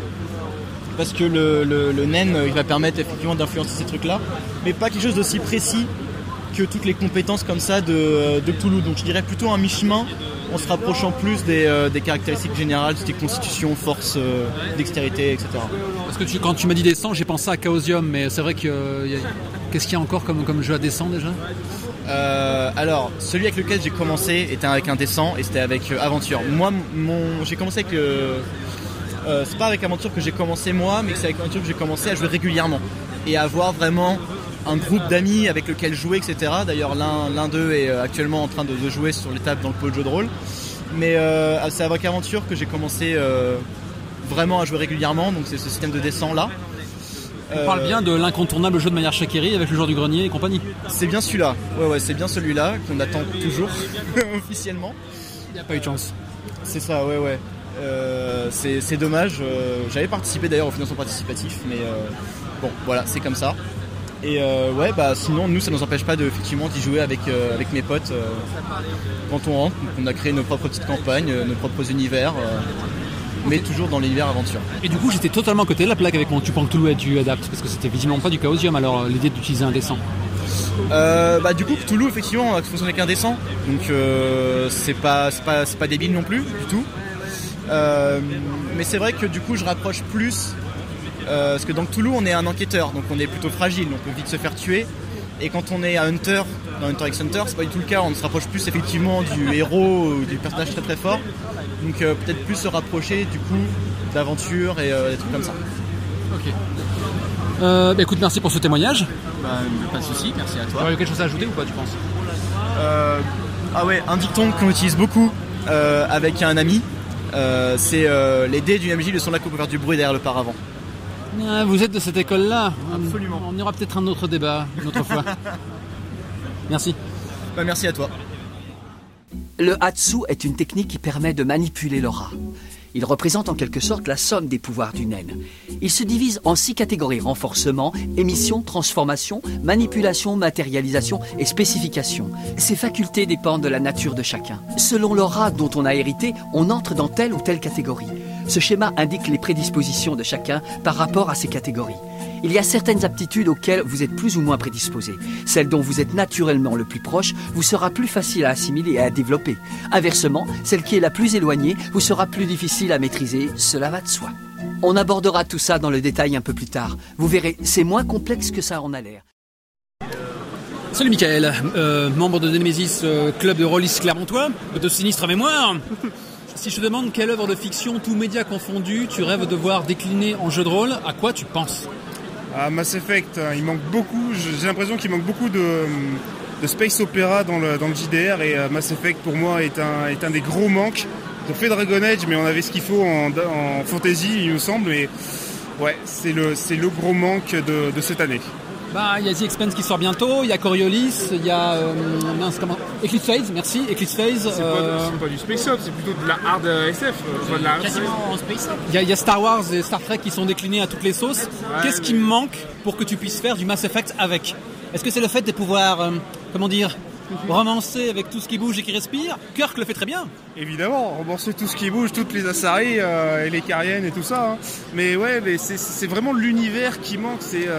ce petit côté, les pouvoirs, les machins, il y a ce manque-là, je trouve, parce que dans Star Wars, on peut toujours bricoler, mais voilà, c'est de la bricole la moitié du temps, et vraiment un bon système.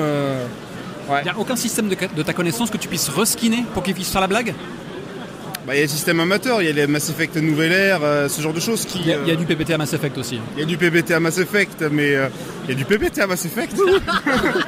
Il y en a un ou deux, mais bon, voilà. Ah bon ? Je te filerai les liens éventuellement. Pas de souci. Mais oui. Il est un peu brouillon en fait. Le gars a découpé Apocalypse World et il a tout mis dedans quoi. Ah merde. Ouais, c'est pas un peu comme le Nouvel Ère. Le système était vachement complexe et ça n'incitait pas au friendly jeu quoi. D'accord. Et donc imagine qu'on va dans un monde parallèle où le jeu existe. On l'arrache avant que le vortex se referme. Qu'est-ce que tu aimerais avoir dedans ? Qu'est-ce qu'il y a sur la fiche de perso ? Qu'est-ce qu'il y a dans les chapitres ? Vraiment qui fait la différence ? un parfait équilibre entre les pouvoirs biotiques, les pouvoirs techno et les pouvoirs de soldats, bien qu'on ressente l'esprit du jeu, commando, un peu mission Spectre, ce genre de choses. T'as déjà pensé à feuilleter Knight ? Mais bien sûr, j'y joue. Regarde, j'ai les bouquins. C'est une fausse question. Tu es un des premiers à l'avoir mené dans mon club. Ben oui, Knight est très très très bien. Mais pareil, Knight, il faudrait quand même un peu mettre les mains dans le cambouis pour essayer de faire une adaptation solide, quoi. C'est ça aussi qui. Donc t'en as grave envie, mais tu préfères laisser la corvée à quelqu'un d'autre. Exactement. Okay. Bah, merci pour ce témoignage. Ça en inspirera plus d'un, je pense. Eh bien, merci à toi. À la prochaine, Michael. Donc, Monsieur Fallout, d'un certain club par lequel je suis passé et où j'ai eu des souvenirs inoubliables. Quelle œuvre de fiction tu rêverais de voir décliner, tout métier confondu, en jeu de rôle ? Alors moi, vu que je suis plutôt un gamer à la base, donc plutôt jeu vidéo, j'ai grandi avec une œuvre de fiction qui s'appelle Final Fantasy XII. Oh, jamais entendu parler. Ah, jamais, ouais, non, c'est un jeu absolument inconnu.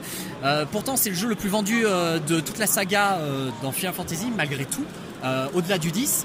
Alors, à mon souvenir, le jeu se déroule dans Ivalice, donc l'univers qui a été développé par Final Fantasy Tactics, Vagrant Story, et donc c'est un univers avec beaucoup de races, beaucoup de lore. Des royaumes qui se mènent une guerre, c'est des scénarios assez sombres et au final ça manque dans le paysage rôlistique. Enfin, en France, j'en ai pas trouvé beaucoup. Donc c'est clairement un univers que tu as envie de voir décliner sur table et en plus comme c'est un jeu vidéo, la mécanique est très très précise, quoi. Je veux dire, il y a les sortilèges, les classes de persos sont très très typées. Ce qui fait qu'il serait, j'imagine, difficile de trouver un jeu du commerce avec juste à changer les numéros de série et ça ferait la blague, quoi. Alors, il y en a pas mal qui ont fait la modification de Pathfinder, pour le coup. Ça, on peut le retrouver sur le web. Ça existe ? Ouais, ça existe. Il y a des gens qui se sont forcés à adapter Pathfinder pour Final Fantasy, notamment Ivalice ou tout simplement tous ceux qui ont des jobs. Vu que dans Final Fantasy XII et les Tactics, on a un système de jobs qui... Je me rappelle, je les ai fait ceux-là. Voilà, qui sont très faciles à détailler parce qu'ils collent relativement bien aux grands triptyques voleurs, guerriers, mages qu'on retrouve dans les jeux inspirés de Donjons et Dragons. Il n'y a pas un géomancien où tu fais des maths suivant l'emplacement de la case ? Tu peux avoir des... Alors pour Final Fantasy Tactics, ouais. Pour Final Fantasy XII, ça se règle en 13 castes. Bon, grosso modo, 3 variétés de mages comme dans tous les Final Fantasy. Mais pour le coup, pour revenir au système, moi personnellement, je suis pas un grand simulationniste. Les jeux inspirés de Pathfinder, ça me vend moyennement du rêve, sans vouloir vexer les auditeurs. Ils te trouveront, ils connaissent ton pseudo. Voilà, c'est moi, ils me retrouveront. Mais ouais, je pense que Ivalice, pour le coup, avec la richesse et puis plus globalement en fait ton manque de JDR inspiré des univers créés par les Nippons. On a le Ryutama qui reprend un peu la branche Miyazaki, donc très enfantine, mais on n'a pas beaucoup de cet héritage japonais qui a pourtant fait une bonne partie de notre pop culture. Le japonais a une pratique très marginale du jeu de rôle, d'après ce que j'ai pu comprendre. Les sessions en général sont très brèves, épisodiques. Ouais, alors pour le coup, c'est toujours pareil, c'est du on-dit. Notamment, je me souviens de Lapin Marteau qui avait fait une préface à Ryutama pour préciser comment on jouait au jeu de rôle en Japon, parce que notamment Ryutama, donc c'est un système qui est très très guidé avec quelque chose qu'il ne faut pas faire au jeu de rôle a priori, mais on donne un personnage au MJ et c'est quelque chose qui est complètement contre-intuitif dans nos démarches de jeu de rôle occidental. Et au Japon, ça prend tout son sens parce qu'on a vraiment une gradation et effectivement, on a 2 heures pour jouer, 3 heures. Généralement, on va préférer les scénarios dirigistes et c'est pas ce qu'on retranscrit avec notamment Ivalice où on a justement dans le 12, on a vraiment une sensation de liberté totale. Et voilà, ça bloque un peu. D'autant plus que le bestiaire ne se retrouve pas dans la fantaisie occidentale. On la retrouve pas cette fantaisie japonaise. On la retrouve à travers Ryutama, des choses assez gentillettes. Et c'est vrai que ça manque un peu ce côté un peu sombre. Alors sans parler un peu de la dark fantasy inspirée de Berserk et tout ça, mais voilà. Et effectivement, retranscrire ça, c'est pas comme prendre Fallout et le décalquer. Il y en a qui l'ont fait, Fallout RPG, ça existe, vous le trouvez sur internet. Les mecs ont pris le système, ils l'ont décalqué en RPG. Ça tourne si vous êtes un ordinateur, mais moi personnellement... Alors certes, ça va être compliqué d'adapter tout le lore, tout le bestiaire interminable, mais je te conseille de jeter un œil à Anima Prime, à ne pas confondre avec Anima Beyond Fantasy, qui est vraiment un jeu qui singe un peu le Japanese RPG, quoi, et qui est quand même assez crunchy tout en étant assez abstrait. C'est vraiment assez original parce que d'un côté t'as t'as la baston où en fait tu accomplis des manœuvres pour mettre des dés de ressources de côté qui sont des dés d'attaque, des dés de magie. Faut imaginer que quand tu fais des manœuvres, si jamais tu affrontes quelqu'un, c'est juste écrit comment tu ferrailles avec quelqu'un si tu utilises ta compétence de ferrailler, quoi, ou comment tu poses des bombes sur le décor en tentant de ne pas te faire latter par les MOOC. Si jamais tu affrontes une armée, effectivement tu peux décrire comment tu pourfends des péons de seconde catégorie, mais rien de décisif. Et quand tu as assez de dés de ressources de côté, tu peux cramer tous tes dés d'attaque pour faire des gros dégâts. Ouais, tu peux cramer des dés de magie que tu mets de côté pour avoir des effets spéciaux du genre j'aveugle le type, comme ça il a un malus quand il fait tel truc, ou alors je draine sa vie, donc je mets des points de vie de côté. Donc ça, il y a un côté qui est quand même assez crunchy et abstrait dans la baston, et dès que tu es hors de la baston, tu as une petite mécanique de drama comme ça qui t'invite à éventuellement faire jouer les liens que tu as, du genre je vis dans l'ombre de mon frère, je brûle d'un amour caché pour un tel, et du coup ça te permet de regagner tels points, de choisir quelles ressources tu récupères, quoi.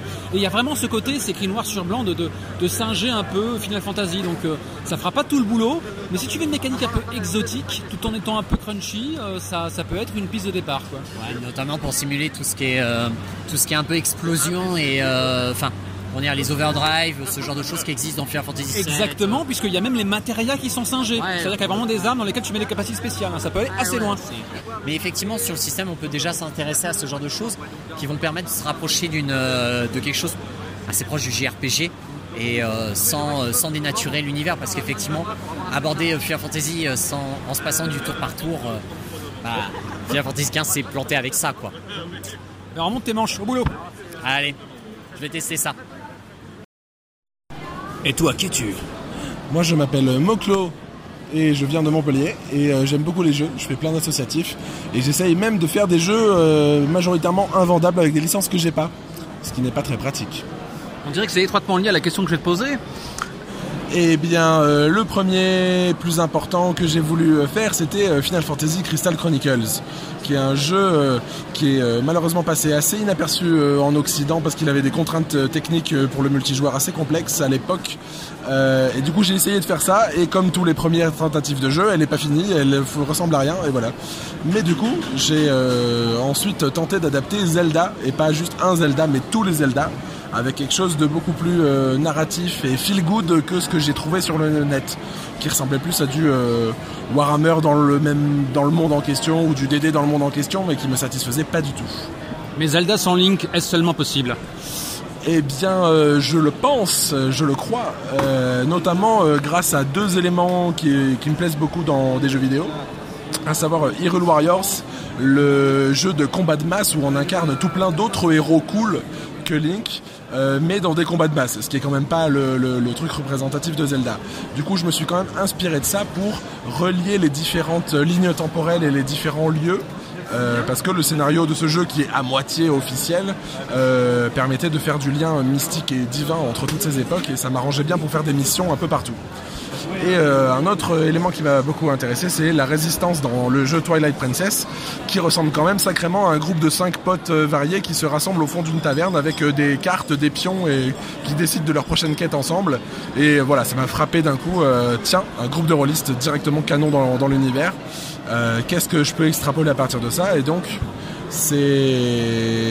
on joue principalement des gens qui ont de la bonne volonté, mais qui n'ont pas forcément les moyens d'un Link, d'un héros de la légende, pour tout résoudre par eux-mêmes, solo. Est-ce qu'ils arrivent à articuler des phrases ? Ils arrivent parfois à articuler des phrases, et ça aide beaucoup aussi à faire du jeu de groupe, ce qui n'est pas trop le cas de Link. Et d'ailleurs, c'est très mis en avant le fait que les gens qui ne sont pas des élus du destin, des dieux, etc., soient capables de faire des trucs merveilleux pour combattre le mal et ses incursions un peu plus fourbes que juste le gros méchant à la fin du donjon, en s'entraidant, en se donnant la main et en mettant leurs atouts et leur vécu en jeu. Tu as opté pour une mécanique un peu exotique, ou tu t'es basé sur quelque chose de générique et efficace au vu de ton objectif ? Je me suis basé sur absolument rien que je connaissais, mais après j'ai découvert que ça ressemblait pas trop mal à Shan Renaissance, aussi fou que ça puisse paraître, avec en tout cas 3 approches qui correspondent en l'occurrence aux 3 valeurs de la Triforce, la force, la sagesse et le courage, qui sont les seules valeurs chiffrées présentes sur la fiche, qui représentent le nombre de dés qu'on lance, et les seuils de réussite sur les dés sont déterminés tout simplement par le nombre de traits descriptifs du personnage qui rentre en compte, ce qui est sans doute une mécanique que j'ai piquée quelque part dans un jeu narratif ou l'autre, mais ce qui me permettait notamment de définir les catégories de traits en question pour que ça colle à Zelda. Il y a notamment une catégorie musique, ce qui est peut-être pas courant dans tous les univers, parce que c'est quelque chose de crucial et identitaire de cet univers-là. Dis-moi, où est-ce qu'on peut le trouver ce jeu ? Alors pour l'instant, les règles, en tout cas le premier draft de ces règles est assez confusément écrit comme des gros blocs moches sur un forum, genre forum actif, ce qui est assez ignoble, mais j'ai une page Facebook qui s'appelle TLOZ comme The Legend of Zelda Links of the Resistance, pour les liens de la résistance, c'est le titre du jeu, qui renvoie assez facilement vers ce forum-là, et bientôt une version un peu mieux mise en page. J'ai une amie qui va m'aider sur cette partie-là pour que ce soit plus digeste. Merci pour cette réponse. Dépêche-toi, auditeur. Et bonne convention. Merci, bonne fin de convention.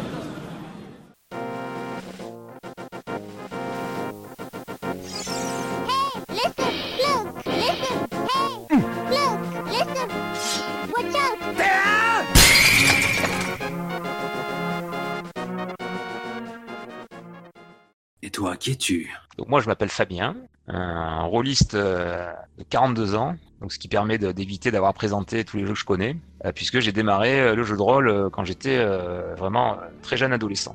Donc, à part peut-être les plus grands anciens, les premières éditions de jeux mythiques, j'ai à peu près tout vu passer.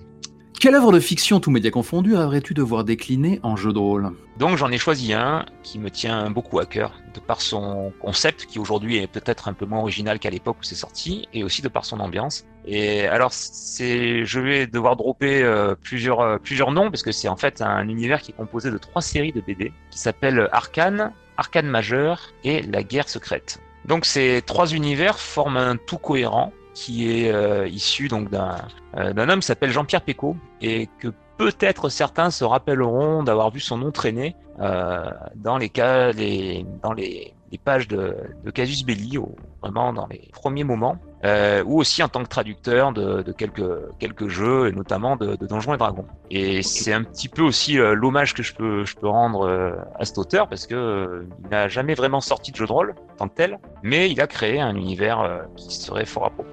Quelles sont les spécificités de cet univers ? Alors Arcane, en fait, ça s'est basé sur quelque chose d'assez particulier, puisque c'est du fantastique discret, qui pourrait même peut-être ne pas en être, puisque tout est basé sur la synchronicité. En fait, la synchronicité, c'est un principe qui a été finalement popularisé par Carl Jung. Le principe qui dit que quand 2 événements, on va dire, qui n'ont rien à voir et qui n'auraient aucune raison de se produire en même temps, se produisent quand même en même temps, c'est une synchronicité. Et donc c'est les gens qui peuvent la repérer doivent se dire que ce n'est pas le fruit du hasard, mais que c'est bien une volonté supérieure. Ou, en tout cas, une volonté qui vient peut-être d'eux de manière inconsciente. Le principe dans la BD de Arcane, c'est que ça peut être maîtrisé par des gens qui ont une sorte de médium, qui sont des lames de tarot. Mais il s'agit de tarot un peu particulier, qui peut être d'ailleurs trouvé sur le net, puisqu'il a été dessiné à l'époque, justement pour un peu permettre aux gens de visualiser de quoi il s'agissait. Je vais donner quelques exemples pour comprendre à quoi cela peut servir de manière opérationnelle, parce que l'intérêt de Arcane, c'est qu'on joue des hommes d'action. On joue des hommes en fait qui font partie d'une agence qui s'appelle Sandgate, et qui est une agence gouvernementale secrète, une sorte de CIA mais de l'occulte. Pourquoi ? Parce qu'elle abrite justement des médiums qui peuvent utiliser la synchronicité, et notamment qui possèdent des lames de tarot qui permettent ça. Parce que on est bien d'accord qu'il n'y a pas, c'est pas un tarot qu'on trouve à tous les coins de rue dans n'importe quelle boutique. Et en fait, ces agents, par exemple, peuvent utiliser la synchronicité pour faire tomber une personne qu'ils poursuivent dans une impasse, alors que peut-être qu'il n'y en avait pas juste avant. Ils peuvent affecter la probabilité ? Oui, c'est ça, exactement. D'accord. Je comprends en quoi ta proposition est exotique, et du coup comment tu peux très difficilement prendre Cthulhu et adapter pour que ça tourne. Et donc tu rêves qu'un tel jeu existe. Bah figure-toi que moi je vais te but en blanc te dire qu'il existe peut-être déjà. Est-ce que tu as entendu parler de Eleusis chez John Doe ? Tout à fait. Eleusis où on joue des myrtes, si je me rappelle bien, qui sont effectivement capables d'influer sur cela. Pour ça, je parlais au début d'un jeu dont l'ambiance me plaisait beaucoup. Parce que l'intérêt de la narration de Pécaud dans Arcane, c'est une narration où on ne dit pas tout, mais où tout est sous-jacent. Parce qu'en fait, les personnages, c'est-à-dire ce qui pourrait être finalement les joueurs, ont des pouvoirs, savent une partie des choses, mais il y a une énorme pan de la vraie vérité, en fait, du métaplot, on va dire, hein, pour parler en termes rôlistes, qui est au-dessus d'eux, qu'ils ne connaissent pas. Mais sauf que les gens qui les manipulent ou qui les contrôlent, parce que c'est leur supérieur ou parce que c'est des intrigants, vont leur instiller un petit peu de cette vérité sans jamais tout leur dire. Et souvent d'ailleurs en les prenant de haut en fait. Et donc ils vont dropper des choses et derrière les joueurs, donc les protagonistes, s'ils étaient des joueurs, essayent d'en savoir plus au fur et à mesure pour pouvoir affronter ces choses-là. Autant dans Elysis, il y a un côté, on a un pouvoir, on le connaît, on connaît les tenants aboutissants de notre jeu et on joue. Autant là, on se retrouve avec à jouer aux échecs, mais on va jouer les pions et on connaît pas les mouvements des autres. Tu prends Elysis et tu adaptes, ce n'est pas adapté, justement? Pour le coup, je connais le principe d'Elysis, mais je ne l'ai jamais joué, donc je ne sais pas au niveau mécanique s'il serait intéressant pour adapter Arcane. Imagine que tu es dans une dimension parallèle où ce jeu existe, Arcane, le jeu, inspiré de la trilogie, il est là. Si tu le feuillettes, qu'est-ce que tu espères trouver dedans? Qu'est-ce qui accroche ton regard dans le sommaire ou dans la fiche de perso? Justement, moi, ce qui me plairait, c'est que le jeu donc soit sur les mêmes composantes que la BD, c'est-à-dire qu'on a une partie action qui est un peu, on va dire, le côté opérationnel du jeu, mais aussi derrière un aspect très découverte, avec pourquoi pas des points de secret ou des choses comme ça à récupérer, pour pouvoir avoir des informations et découvrir réellement toute la trame de l'histoire. Donc là, on est clairement sur, pour moi, ce qu'il faudrait, ce serait d'avoir aussi un vrai jeu à secret. Un vrai jeu à secret dans le sens où... C'est pas pour autant que le secret aurait besoin d'être mécanisé, non? Je veux dire, il y a énormément de jeux à secret, toute la gamme White Wolf, par exemple. Pour moi, mécaniser le secret, c'est en fait, ça permet de donner tout simplement un jeu dans le jeu, parce que les pièces d'un puzzle, elles peuvent être apportées par un scénario, mais dans les jeux à secret que j'ai pu jouer jusqu'à présent, c'était trop dépendant des scénarios. C'est-à-dire qu'il fallait faire le scénario pour avoir le secret. Alors que finalement, c'est pas forcément comme ça que ça se passe. On peut tomber sur quelque chose qui peut être très gros dès le début, mais on ne le comprendra que quand on aura d'autres pièces du puzzle. Donc le fait de mécaniser, de pourquoi pas pouvoir donner, j'ai envie de dire, une certaine liberté aux joueurs pour choisir vers où ils vont, ça peut vraiment donner quelque chose de différent et même de supérieur en termes de gameplay. Le savoir considéré comme une ressource quantifiable avec un secret qui en vaut 2 autres ou 3 autres. Notre temps imparti est carrément épuisé. Bah oui. Donc nous avons eu une piste de réflexion sur ce que serait Arcane le jeu. Est-ce qu'il y a un mot de la fin? J'ai envie de dire, vu que Peko en plus lui-même a travaillé dans le jeu de rôle et est un auteur, pourquoi il le fait pas lui, hein? Ce serait, en tout cas, s'il se lançait dans l'aventure ou s'il voulait que des gens s'y lancent et qu'il est guidé pour ça, moi je dirais que ça ne pourrait que marcher. Il faudra que tu essaies de retrouver son 06. Ouais, j'espère qu'il écoute 2D6 plus cool, comme ça. Évidemment, alors. Bah oui. Merci pour ce témoignage, Fabien. À la prochaine. Allez, au revoir. Qui es-tu, toi? Moi, c'est Mas. Un joueur de jeu de rôle. Lambda. Quelle est ta réponse? On va partir sur de l'horreur. Il y a une série en Italie, en fait, il y a des comics en Italie, parce que les Italiens font des comics, qui s'appelle Dylan Dog. Donc c'est sorti aussi un peu en français, mais tous les mois, il y a un volume qui sort tous les mois en Italie. Et ça s'appelle Les Cabinets de l'étrange. Et c'est un investigateur qui s'appelle Dylan Dog, qui habite à Londres, qui va faire des enquêtes où il y aura du surnaturel et je pense que c'est une œuvre qui peut être très très intéressante à mettre en jeu de rôle. D'ailleurs, j'avais essayé un peu, mais j'avais pas trop réussi. Donc c'est une œuvre où chaque épisode peut être un scénario. C'est ça qui est intéressant. Et il y a des dizaines d'épisodes. Ça va chercher dans tout ce qui est surnaturel et fantastique, comme Cthulhu, mais ça va comme les vampires, les zombies. On va avoir tout ce qui fait la culture geek avec tout ce qui est dans le fantastique et surnaturel. Et je pense que c'est une grosse œuvre avec des plus et des moins. Les dessins, c'est en noir et blanc le plus souvent et c'est pas exceptionnel, mais moi je trouve que c'est plutôt pas mal. Les Channel Fear de Ino, les Channel Fear de Ino, ça pourrait très bien partir sur sur chaque volume un scénario qui pourrait se décliner en quelques heures, quoi, en une séance, quoi. Donc ça pourrait être très intéressant. Peut-être jouer en freeform, sans règle. En fait, il est très facile de lui donner naissance à ce jeu. Qu'est-ce qui t'empêche de recycler le corpus Mechanica de Ino ou Dresden Files façon Fate ou Monster of the Week? Mais tout à fait. Je suis d'accord avec toi. J'avais fait une partie. J'avais pris le premier tome et j'avais fait une partie avec des inconnus. Voilà. Mais après, je pense que je ne suis pas assez bon maître du jeu pour improviser comme ça. Mais je pense que ça pourrait être. Non, tout à fait. Je pense que ça pourrait être une chose qu'on pourrait faire, monter des parties sur ces scénarios-là. Je vais peut-être recommencer, tiens, ça me donne peut-être envie de le refaire. Voilà, Dylan Dog. Ok.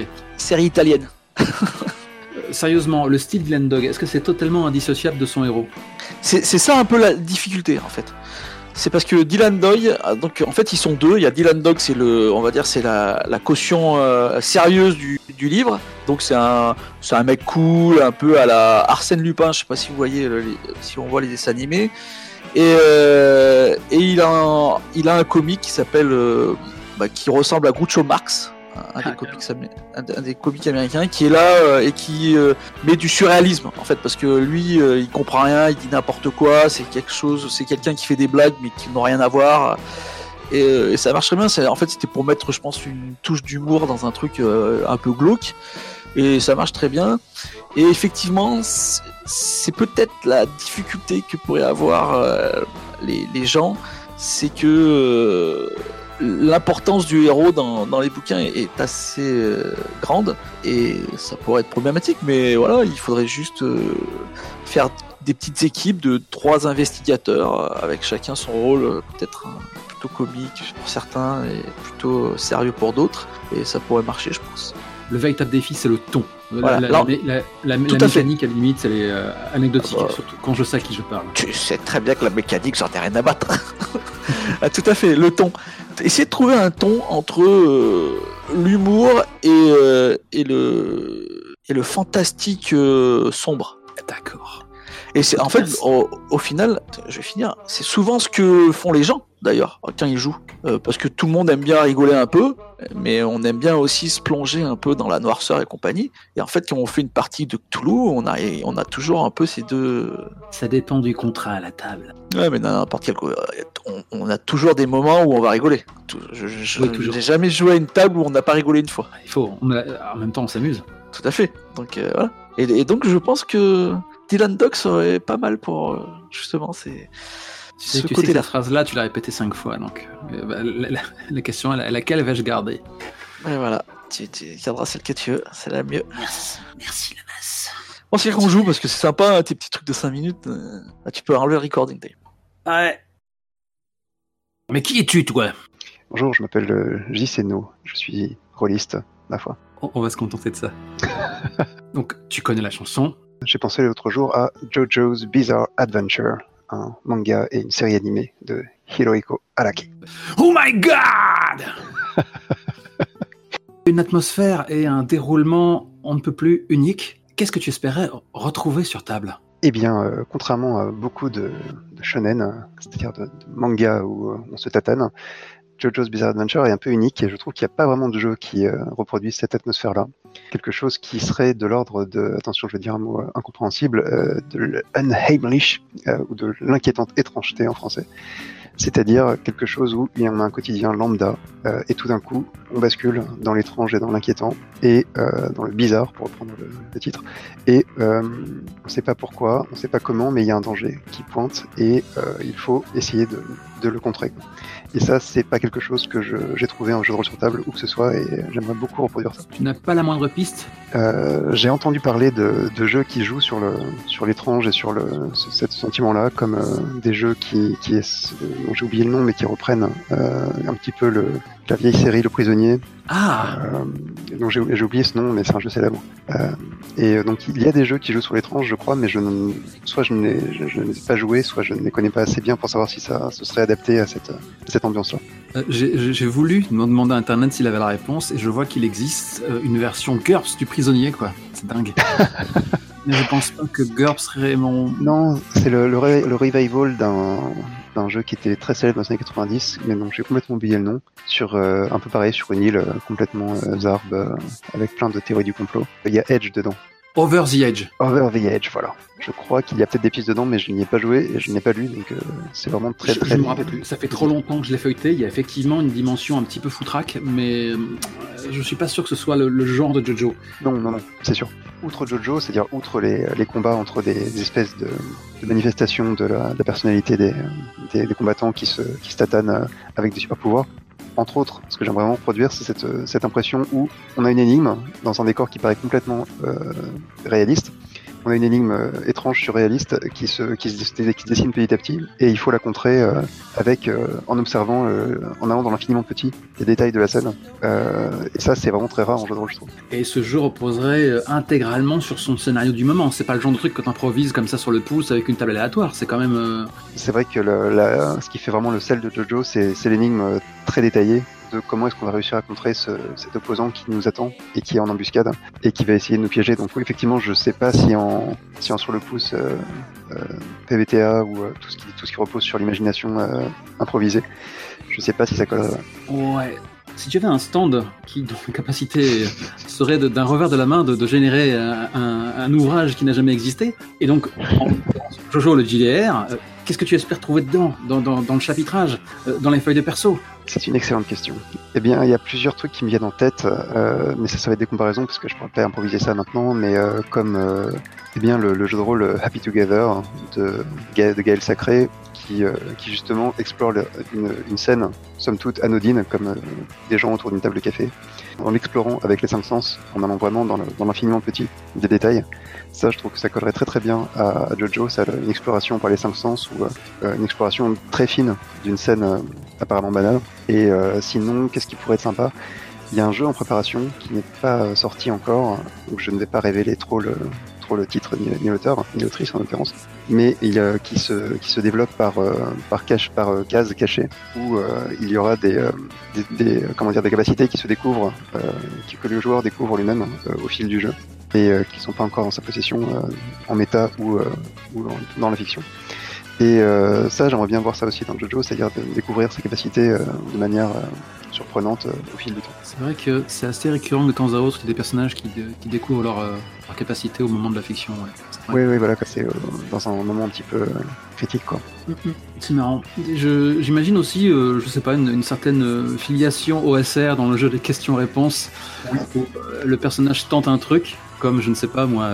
Comme cet exemple où t'as Magician Red, Mohamed Advoul, qui s'amuse comme ça à lancer ses colifichets dans le sable pour simuler la démarche, la marche de quelqu'un et savoir où se trouve effectivement son ennemi qui lui peut être à des milles de distance et juste avec sa canne fichée dans le sable entendre justement les vibrations et attaquer comme ça en aveugle. Tout à fait. Merci de me le rappeler parce que quand j'y ai pensé l'autre jour, c'est exactement ce que je me suis dit en priorité, c'est l'OSR effectivement. C'est-à-dire avoir un inventaire, quelque chose soit d'objet, soit en l'occurrence de pouvoir, et l'utiliser un peu en aveugle pour voir ce qui se passe, quoi. Donc effectivement, l'affiliation serait vraiment très très très directe. Ouais. Et si le joueur est à côté de la plaque, soudain on lui demande un jet de protection et là son visage se révulse. Oh my god. Voilà quoi. No. Exactement. Ce serait vraiment cool. Moi, je me rappelle avoir vu un Laser and Feelings Jojo, mais bon, voilà quoi. Ça, c'est juste une mécanique de résolution comme une autre. Il faut quand même se creuser le crâne derrière pour que ça tienne la route, quoi. J'avais aussi pensé à Shinobigami, qui est quand même assez farfelu lui aussi dans son domaine au niveau des capacités, etc. Mais bon, toujours il faut une problématique derrière, un truc en béton armé, quoi. Et malheureusement, encore un jeu que je n'ai pas lu, mais du coup qui m'intéresse. Il finira par passer sur le grill. Trop de choses en cuisine. Il faudrait peut-être qu'on s'amuse à lire les bouquins qui s'amusent à tenter de créer quelque chose d'assez touffu en partant de rien, voir si ça peut inspirer une méthode de rédaction, une piste de réflexion. Je pense à Noirlandia, par exemple, qui te permet de créer un mystère dans cette trempe. Mais oui, effectivement. Mais je viens de penser à un truc parce que j'y pense plus parce que c'est devenu une blague dans le JDR Indie. Tu prends une Florenza et tu adaptes. Mais j'avoue que un système où la pensée se développe au point où ça devient une arme et où tu peux donner libre cours à tes pulsions via une manifestation de ton esprit qui pourrait d'ailleurs ressembler à un Horla. je pense que ça pourrait vachement coller avec Influenza, donc j'ai envie de dire prenons Influenza et adaptons. Oh la vache, t'as réussi à le placer. Merci pour ce témoignage. Merci, je t'en prie. C'est un excellent mot de la fin, celui-là. Prends Influenza et tu adaptes.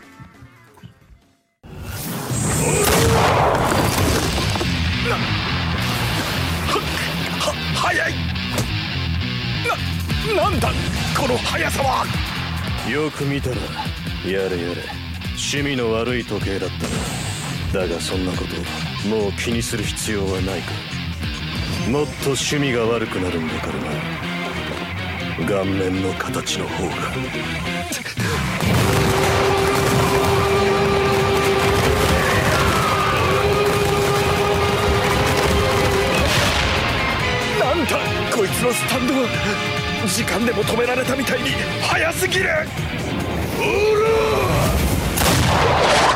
ハグ。